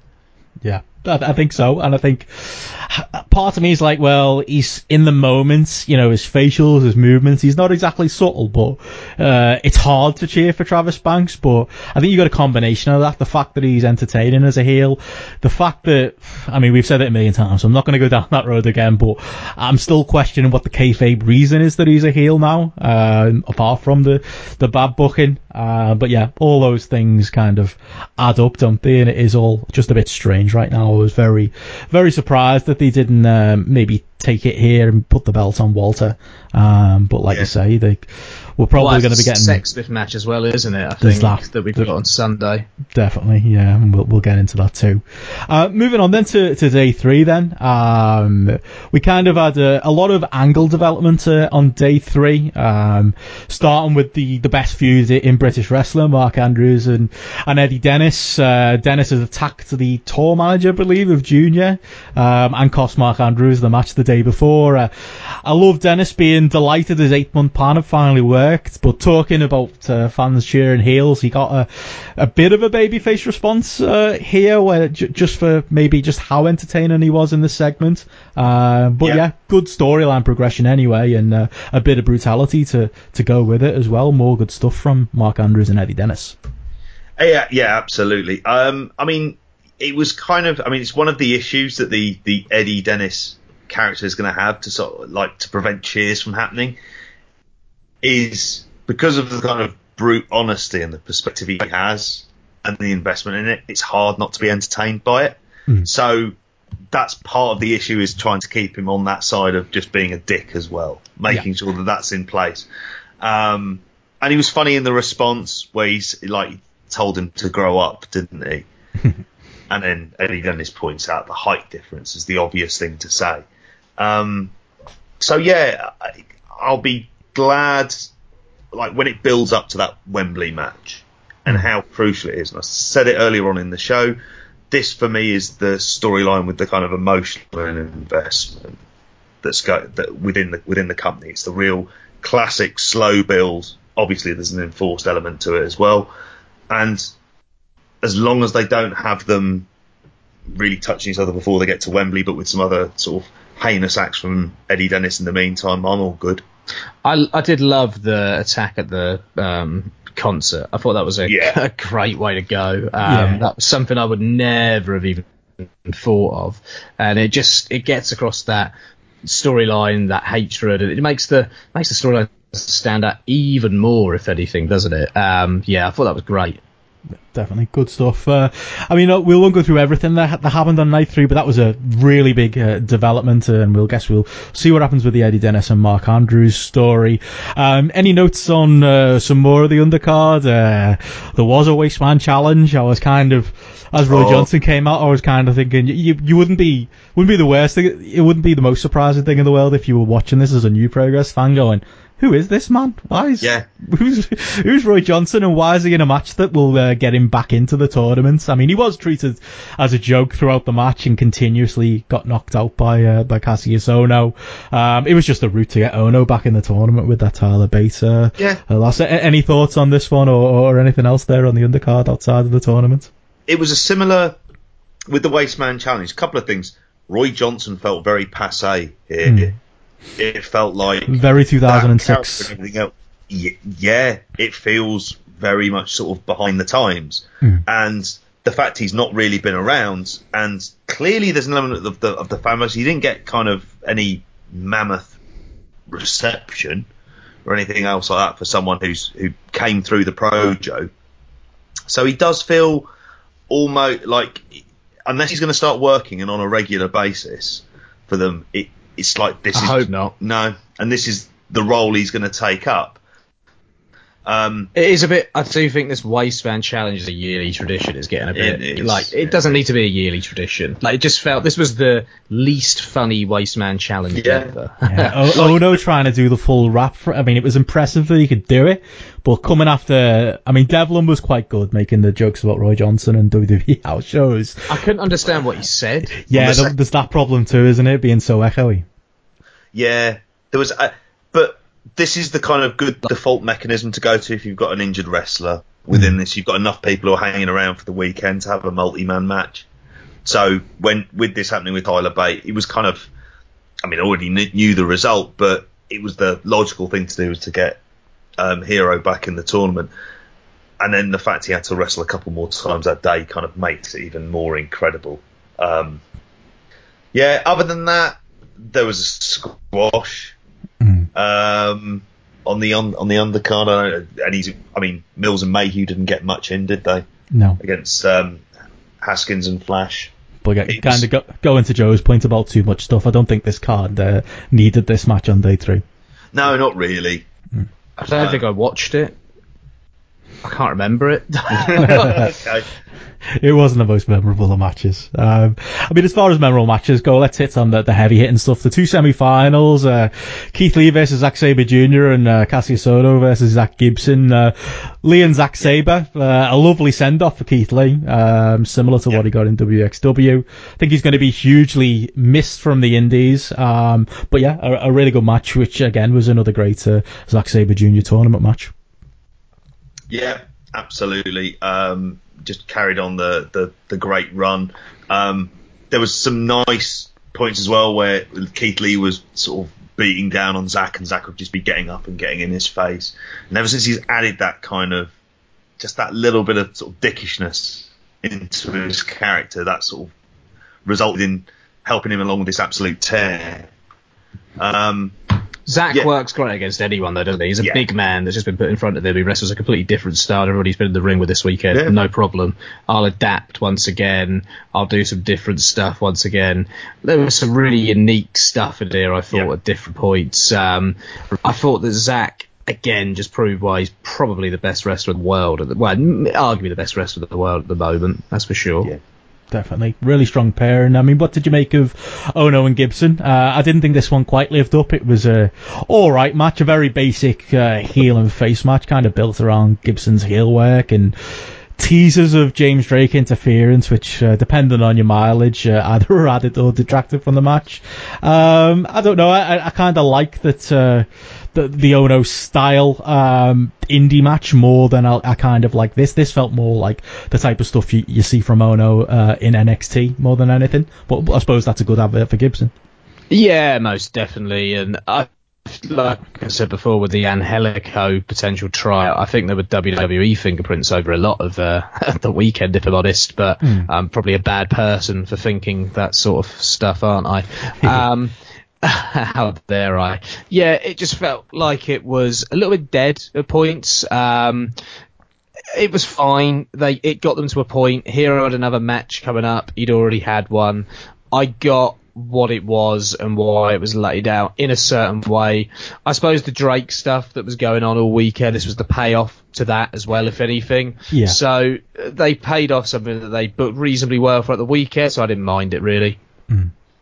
I mean, next up we had our death match with Havoc and Janela. I suppose that's the more newsworthy stuff as far as day 3 goes. It was as far as a match, it was kind of a very messy but at least different match. Kind of gave us a break maybe from the tournament stuff. That Jimmy Havoc barefoot double stomp and drawing pins was quite memorable. So they did do their job there, even if maybe the crowd seemed a little bit tired for this one. JP, it was a long 3 days. Yeah, it was. I'm not a fan of death matches. Don't like death matches that much. And one of the things that I don't like about them at times is that there's always this logistical bit where they've got to set up another wacky spot. And that inevitably takes a bit of time. So there was the point where I think where Joey Janela was setting up the table on the outside near the commentary position. Don't get me wrong, it was a good splash and the table split perfectly, which is quite unique in this country. But those kind of things, and like with the spot where Janela ends up going onto the chair through the cinder blocks as well. Oh, that was horrible. I just don't particularly like it. However, in terms of the purpose it ended up serving was a much greater good.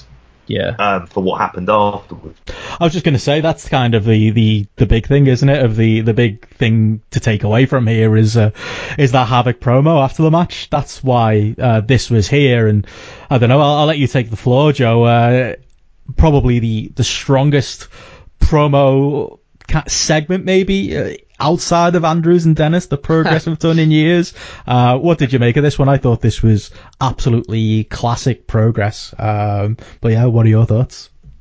It's interesting you say that, because on my notes I've got written Ospreay and Havoc amazing, best segment in progress outside of Dennis versus Andrews in forever. Ospreay and Havoc dynamic very special. Yeah, I thought this was the best thing that happened over the course of the 3 days, to be honest with you. This is the Jimmy Havoc that we all want to see, isn't it? This is the Jimmy Havoc coming to life again, after just like I said in the last episode, Harry rednapping it up and taking on whatever job and taking a payday and having a drink after work and all the rest of it.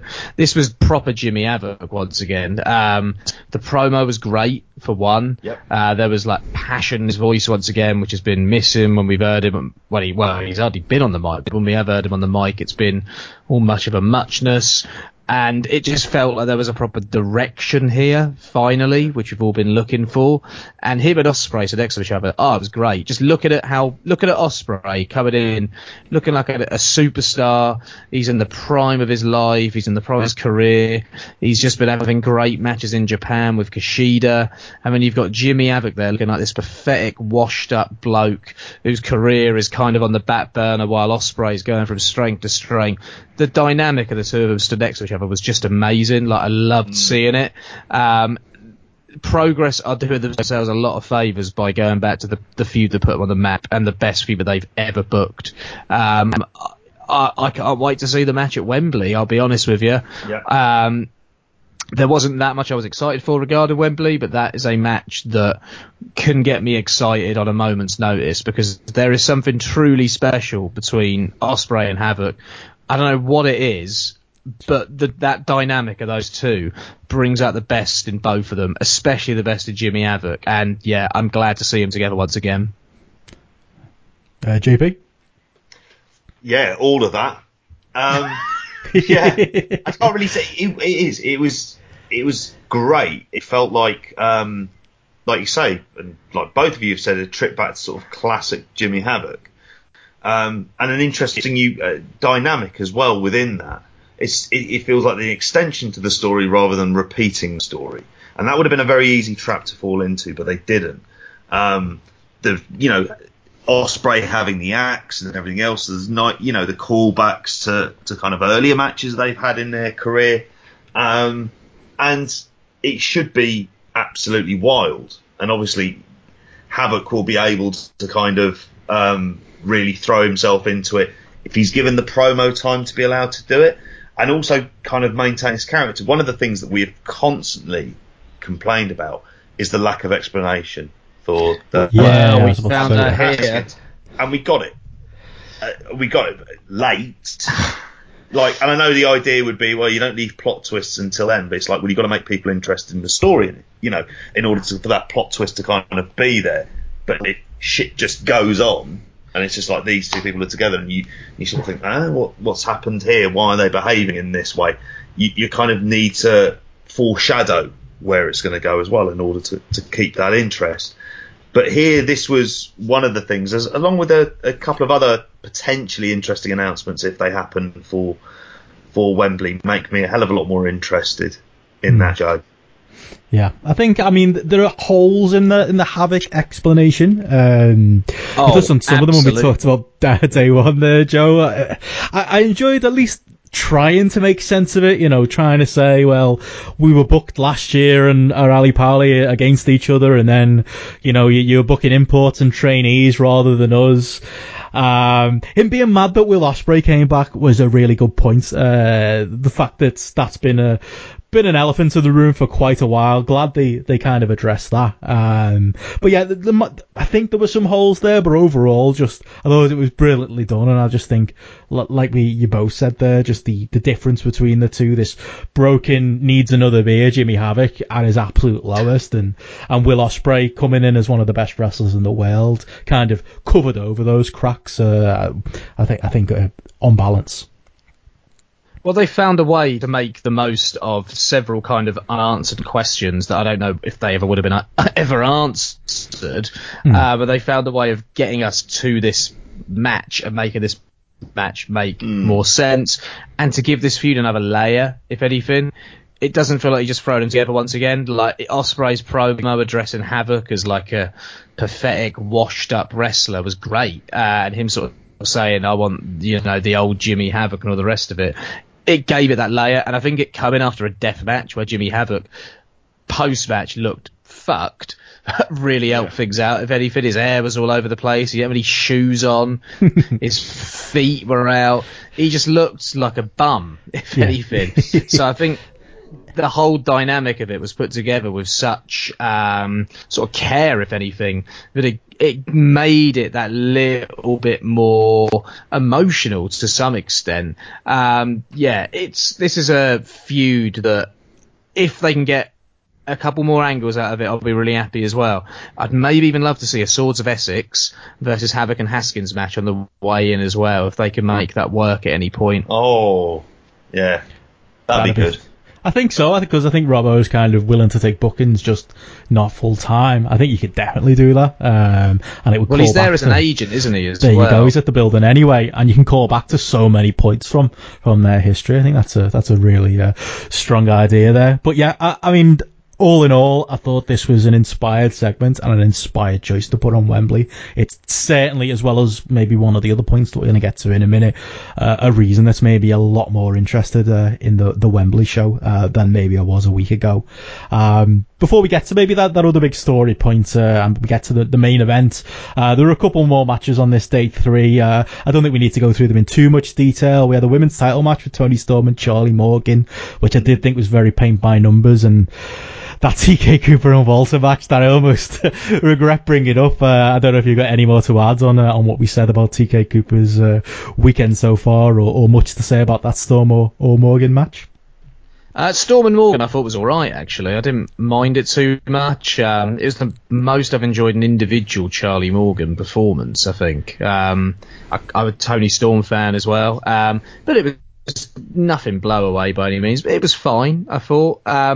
Yeah, Walter TK was fucking ridiculous, and I feel sorry for TK Cooper. Yeah. And I understand, like, booking someone strong and making them look strong. There are so many other people you could have thrown out there and had him kill. Throw Roy Johnson out there again. Throw, I don't know, another Projo guy out there for 2 minutes. Like, why has it got to be TK Cooper? Like, they've just killed. They've killed someone who they could have got so much out of, and I feel really bad for the bloke because him being booked strong in Progress got him to a point where he could do stuff like Bowler last year, and unfortunately picked up an injury when he was really peaking, and he's never got back to those heights because Progress have booked him really poorly since then. Don't know if he's put too much trust in the promotion, but this is an example of like really painful Progress booking, if anything.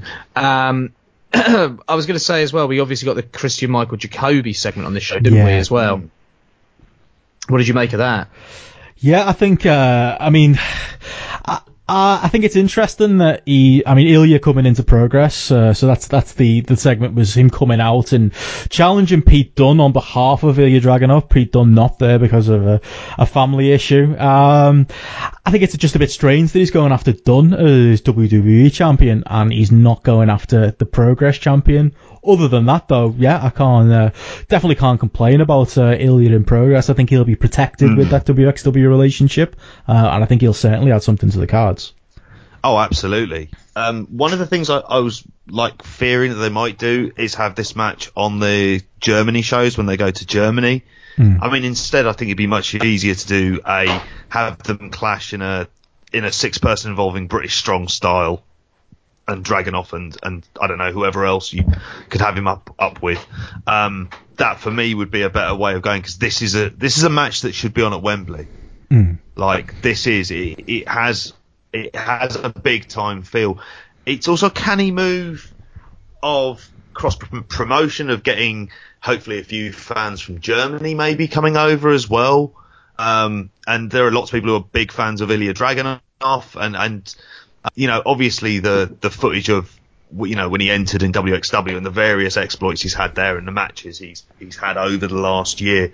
This is someone who needs to be seen on a bigger level. The only thing that I kind of wonder about is does he have to be the one who goes over here?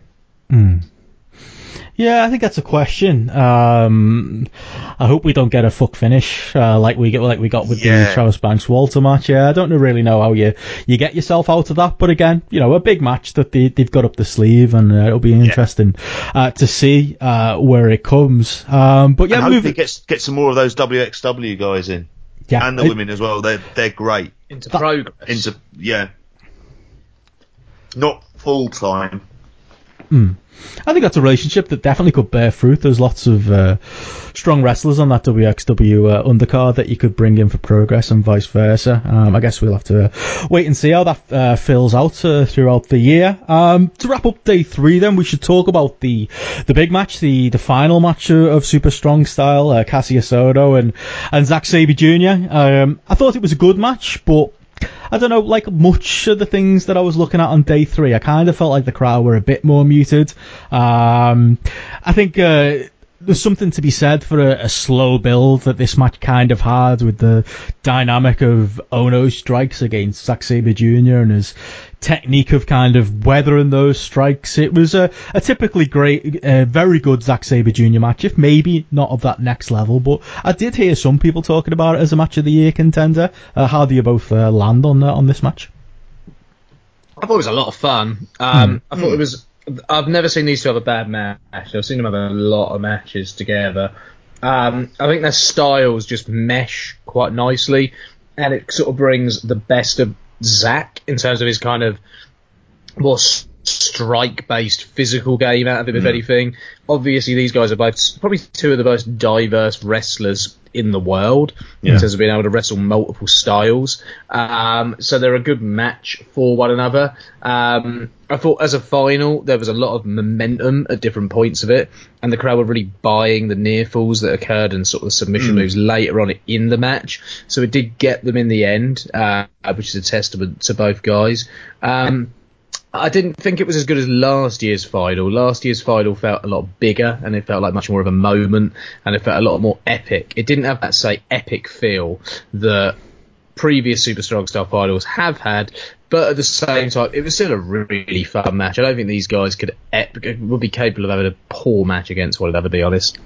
No, that's it, isn't it? I mean, I don't think as a match it kind of felt that huge, but I didn't think as a moment, kind of, NXT guy against a New Japan guy, that was something cool. I mean, I wonder, I think if I'd have been there live, I do question whether I'd have bought an Ohno win here, just being that WWE guy and just being the alternate as well.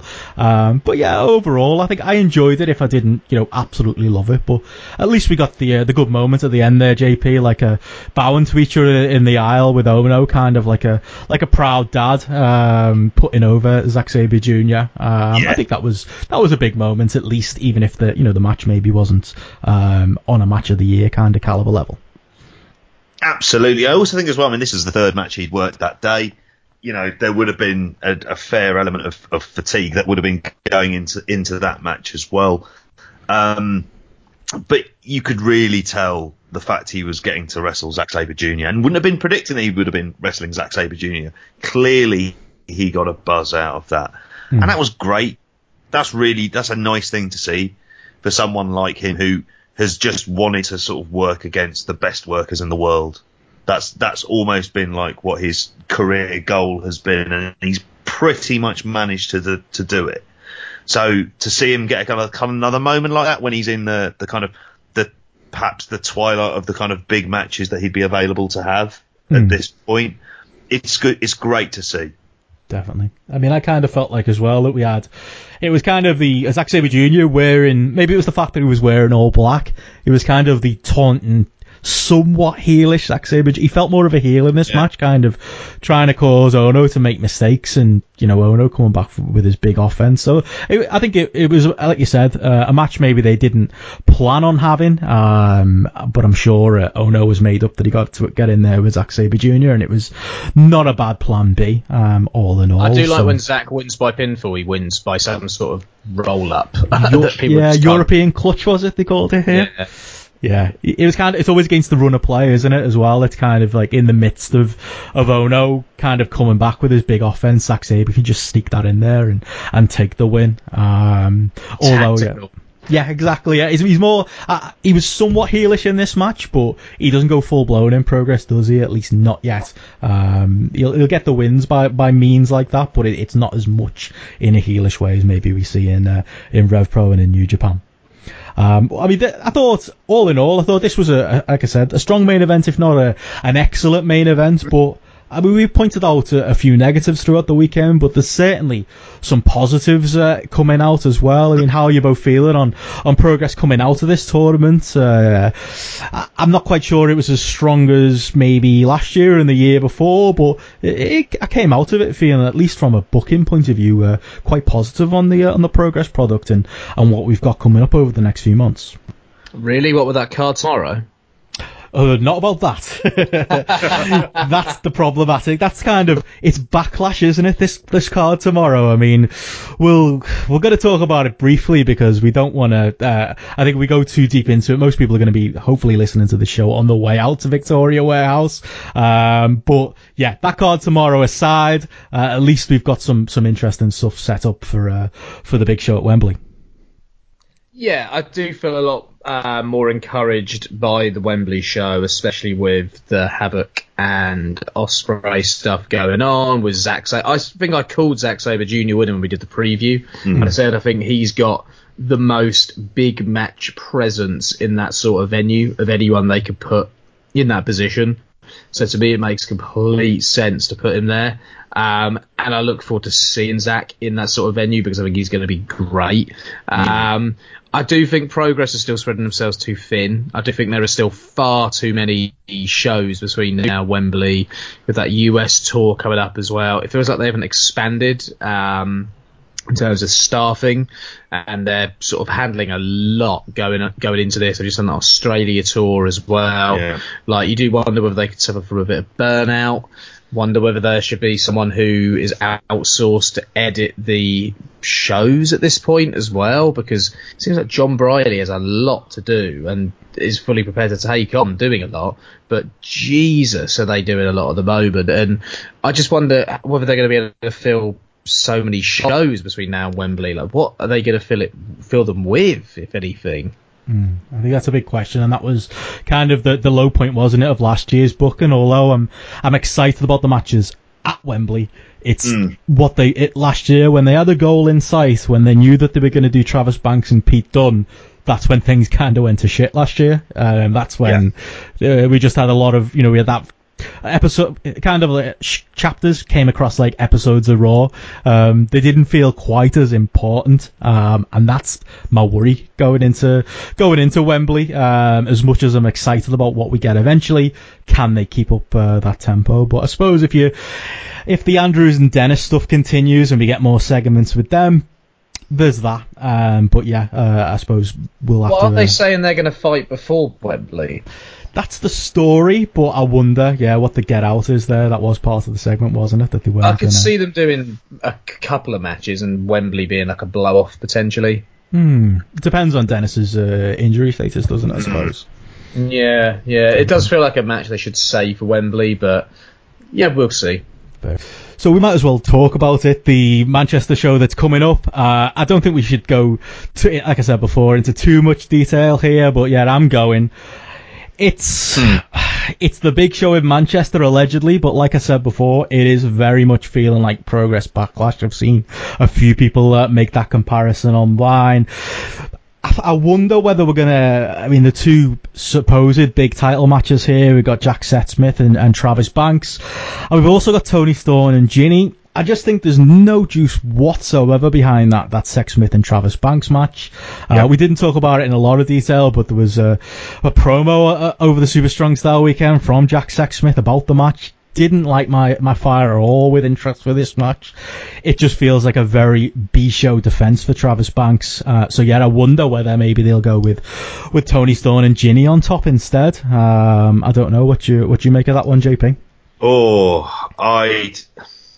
The issue I have, I suppose, is that how many matches has Ginny had since she's come back from injury? I don't know. And I think the worry's going to be you want to obviously have the better match on last, and Ginny at times has needed a lot more work, particularly when it comes to those kind of strikes. That's always been a bugbear of ours. We've seen at shows as well. I would go with Sexsmith and Banks. I'm just not enthusiastic about it, and it's not like we don't like either of them. They're very nice, but this has been a feud that's been kind of left to the side. You know, without then getting into some of the other stuff that's on the card. I mean, yeah, this does not feel like the big Victoria Warehouse show that it should have been. No. Spreading themselves too thin. I think the placement of it's odd as well, just after Super Strong Style. It's like Big Show, Big Sharp North, and they've added Sabre and Andrews, which sounds good on paper, and there was another match they added. What was it? Star and Walter. Yeah. It looks good on paper, but it feels like they've been added as good matches to basically say, well, the rest of the card's shit, so here's a couple of good matches with people who aren't really doing much, who we've got booked for this date, if anything. I don't know. I wouldn't be looking forward to it personally. God, I sound so downbeat about everything, don't I? I mean, I'm overall upbeat on, what Progress set up as far as Super Strong Style Weekend goes, but you hit the nail on the head there. This Manchester show, they've not really been able to announce much because it came right after Super Strong Style, and what they did announce just didn't feel that important. Jack Sexsmith has been nowhere in Progress. I've said it before in this show. If you did this match a year ago, I think there'd be some juice behind it, but there's nothing about Jack Sexsmith's booking over the last year that would make you even think for half a second that he's winning the Progress title here. Toni Storm and Ginny, if you look at, she's one, again, maybe not quite as bad as Sexsmith, but if you look at her results in Progress over the last year, the amount of number one contenders matches that she's been in and has lost, kind of speaks volumes maybe to the lack of depth in the Progress women's division. So just not hugely interested in either of those two matches. And as you said there, Joe, the couple of work rate matches that they've added in there have made me, more interested in going down there. The 6-man with British Strong Style against Havoc Haskins and Morgan Webster. That was one of those matches where I'm kind of, when they announced that one, I was looking at the Facebook comments and I was looking on Twitter and I was just kind of going, I don't see that as a big match. But the Progress fan base, a lot of the people were, in the comments I saw, there was a lot of, oh my god, what a dream match, these two big 3-man groups getting against each other. I don't feel that at all for this one, and I'm guessing from that reaction you're not feeling it either. Why would anyone feel that? Yeah. Like, maybe go, oh, cool, if it was on a ballroom show or on a regular show, but on a big show, like, what rivalry is there between them? Like, really, the big 3-man group of Havoc, Haskins, and Flash Morgan Webster, like, what? As a group, like, come on, it's pretty limp, let's be honest, and it's not exactly, lit the world on fire or anything. It's just, I can't get enthused about that one in any way whatsoever. No. Well, I mean, are you excited, Joe? One thing we didn't get to talk about in a lot of detail there, Walter has vacated the Atlas belt because he's going after Travis Banks. That's a discussion point. But in vacation... Right, go on. Right, so Sexsmith Banks, they announced that match at the last Manchester show, right? So they make these really forward announcements, but at the moment, they've just had a Walter Banks feud. They're in the middle of a Walter Banks feud. Would it not have made more sense for after they did this stupid count-out finish to then go, right, you get an immediate rematch on another big show, another big rematch, like a big-time match we want to see, Walter Banks 2 in Manchester. Like, I don't even know if they had Walter Banks booked at Super Strong Style in their mind. They booked Banks Sexsmith in Manchester. It just feels a bit all over the place, if anything. And they've kind of booked themselves into a hole by booking that Banks Sexsmith match, where they could have booked Walter Banks. And it would have make a little bit more sense, you could argue, if it was give up the Atlas title and you get the title match at Victoria Warehouse. Yeah, okay. Whereas instead you'll get a title match at some point, and it just makes the Atlas belt look a bit shit as well, really, doesn't it? It does. That's ultimately what you get out of it, is that becomes weakened, and then you go from Walter to the 4 men in this one: Rob Lynch, Rampage Brown, Joseph Connors, Doug Williams, I mean, JP, it doesn't say a lot for the Atlas division. I like Rampage Brown. I think there's a role for Doug Williams, but I mean, Joseph Connors was on 205 Live last week, so yeah, good luck with gaining the weight there. And Rob Lynch, I mean, I couldn't be less interested in. Just, it doesn't say much for what's left of the Atlas division. Exactly. It makes you just wonder at that point, why have it? Well, why at the same time? Why isn't Riddle in there? Immediately, it looks more interesting. He established that belt. Yeah. You know. Yeah. Bring him in. Yeah, would have been absolutely game for that. It's just that ultimately it hurts. I think it was you saying, Joe, earlier on that you were just interested in Joseph Connor's diet. Between having that 205. What kind of 190? I think he was announced. It was 190 announced that. So I'm assuming he went on. What was it you said? Well, a proper Raging Bull style binge, like Rob De Niro, so he could film that last scene. Just went on a mad one, didn't he? I think Joseph Connors has had kind of a week of just going on a mad one, if anything, just enjoying himself. Method acting. Yeah. Get to that 205 limit. Yeah, so that's probably the only. I'm interested in how they get over that when it comes to the show. Yeah, I mean, but even in the first place, I mean, he's not a big lad, is he? I mean, looking at him, you don't go, yeah, he's over 205. Yeah, I don't get it, but yeah, you guys aren't making it up north, and I don't blame you. This one's less than an hour from my front door, so I can't. There's no justification in missing it, but maybe I'll come on this show next time, and I'll be much more positive about the show coming out. At least the couple of work rate matches they've got in there might be enough to make it at least somewhat memorable being there live in the building. Well, didn't they announce? I mean, we were in Manchester and I think when we were with you, we sort of expressed interest in possibly what the Warehouse show would be, and then we were on the card when Jack Sexsmith came out and said about the title shot. And it was like, didn't get a reaction really. No, he's not as over up north, I can tell you that for a fact. I don't know whether they think, I don't know whether there's a progressive reason that Jack Sexsmith is in the match. He's a London lad. Yeah, I don't know. I just don't get cool. it. Yeah, it just doesn't translate, and I don't think it'd be big down south, but it certainly doesn't feel big up north. Yeah. All right. Well, fair enough. Let's wrap things up. Before we do go, we've got one last segment that we're going to get into, a special segment. So let's get over to that right now. Hello, I'm Andy, and this is Joel's Beer Corner, brought to you by Graps and Claps, the weekly blog which can now be found on theindycorner.com. Enjoy your pint, Joe. Right, Joe, over to you then. Great intro there from a good friend of the show, Andy Ogden. Joe, what's your beer of the week or beer of the show for this episode of British Wrestling Spotlight? Oh, I think Progress did a really good job at bringing in some cracking beer trucks. Last Alexandra Palace show was really struggling on the beer front, let's say. But this time there were an abundance of options, and I tried out a variety of different beers on night one, let's say, and on night two I had my one beer because I was driving as well. And the beer that I was most taken aback by on night one and night two had to be the milk stout that was on offer. Oh, that was lovely.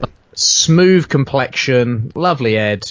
Went down an absolute storm. I think you were enjoying this. I think too much. Andy, we just heard, was enjoying the milk stout. Saw him get through quite a few on the evening. And Jeff.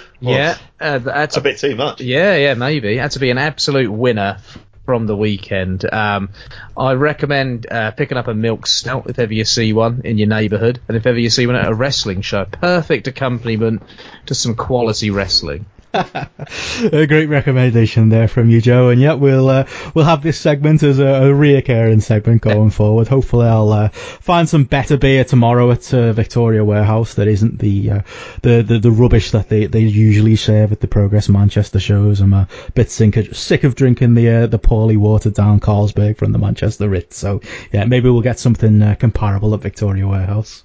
Not a Tuborg. Oh, yeah, it's just Carlsberg under another name, isn't it?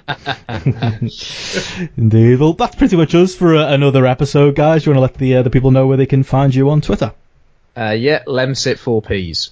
JPGP. 3 E's. You can find me on Twitter at BensonRichardE, and that's us for another episode. Like I said, I'll be at Victoria Warehouse tomorrow. Keep an eye out for on the IndieCorner.com. We've got a few good articles up there at the moment. Andy Ogden, who you just heard, has brought his Graps and Claps blog over to the Indie Corner. I couldn't give a higher recommendation for a blog about a day at the wrestling. There's nothing better. Think of it as like the football away day type blogs that are out there. Andy does an incredible job, and we're all made up to have him on the IndieCorner.com. So check that out. Keep an eye on the website for future episodes from us. We'll be back in a few weeks. That's us for now. Goodbye. Bye. See you soon. Oh no, oh no, oh no, oh no. About me, better watch how you speak. The greatest of all time, baby. Ali, I'll surpass y'all. Go the distance, y'all won't last now. Smash with the elbow, cracking the glass jaw. You better knuckle up. Dream crusher, coming out swinging, open you up. Yeah, your luck is up. Cover up, I ain't nothing to mess with. Hear 'em scream. Oh no! 'Cause I'm blessed, kid.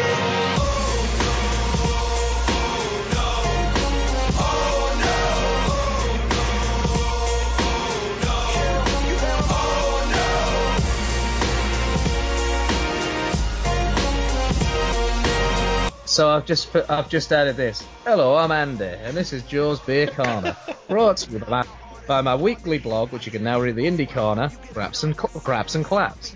Enjoy your pint, Joe. How about that? You do know that I'm throwing this at the end now. I made a note, 8 minutes, Joe's Northerner impression. Yeah. My best Ennerdale. Oh.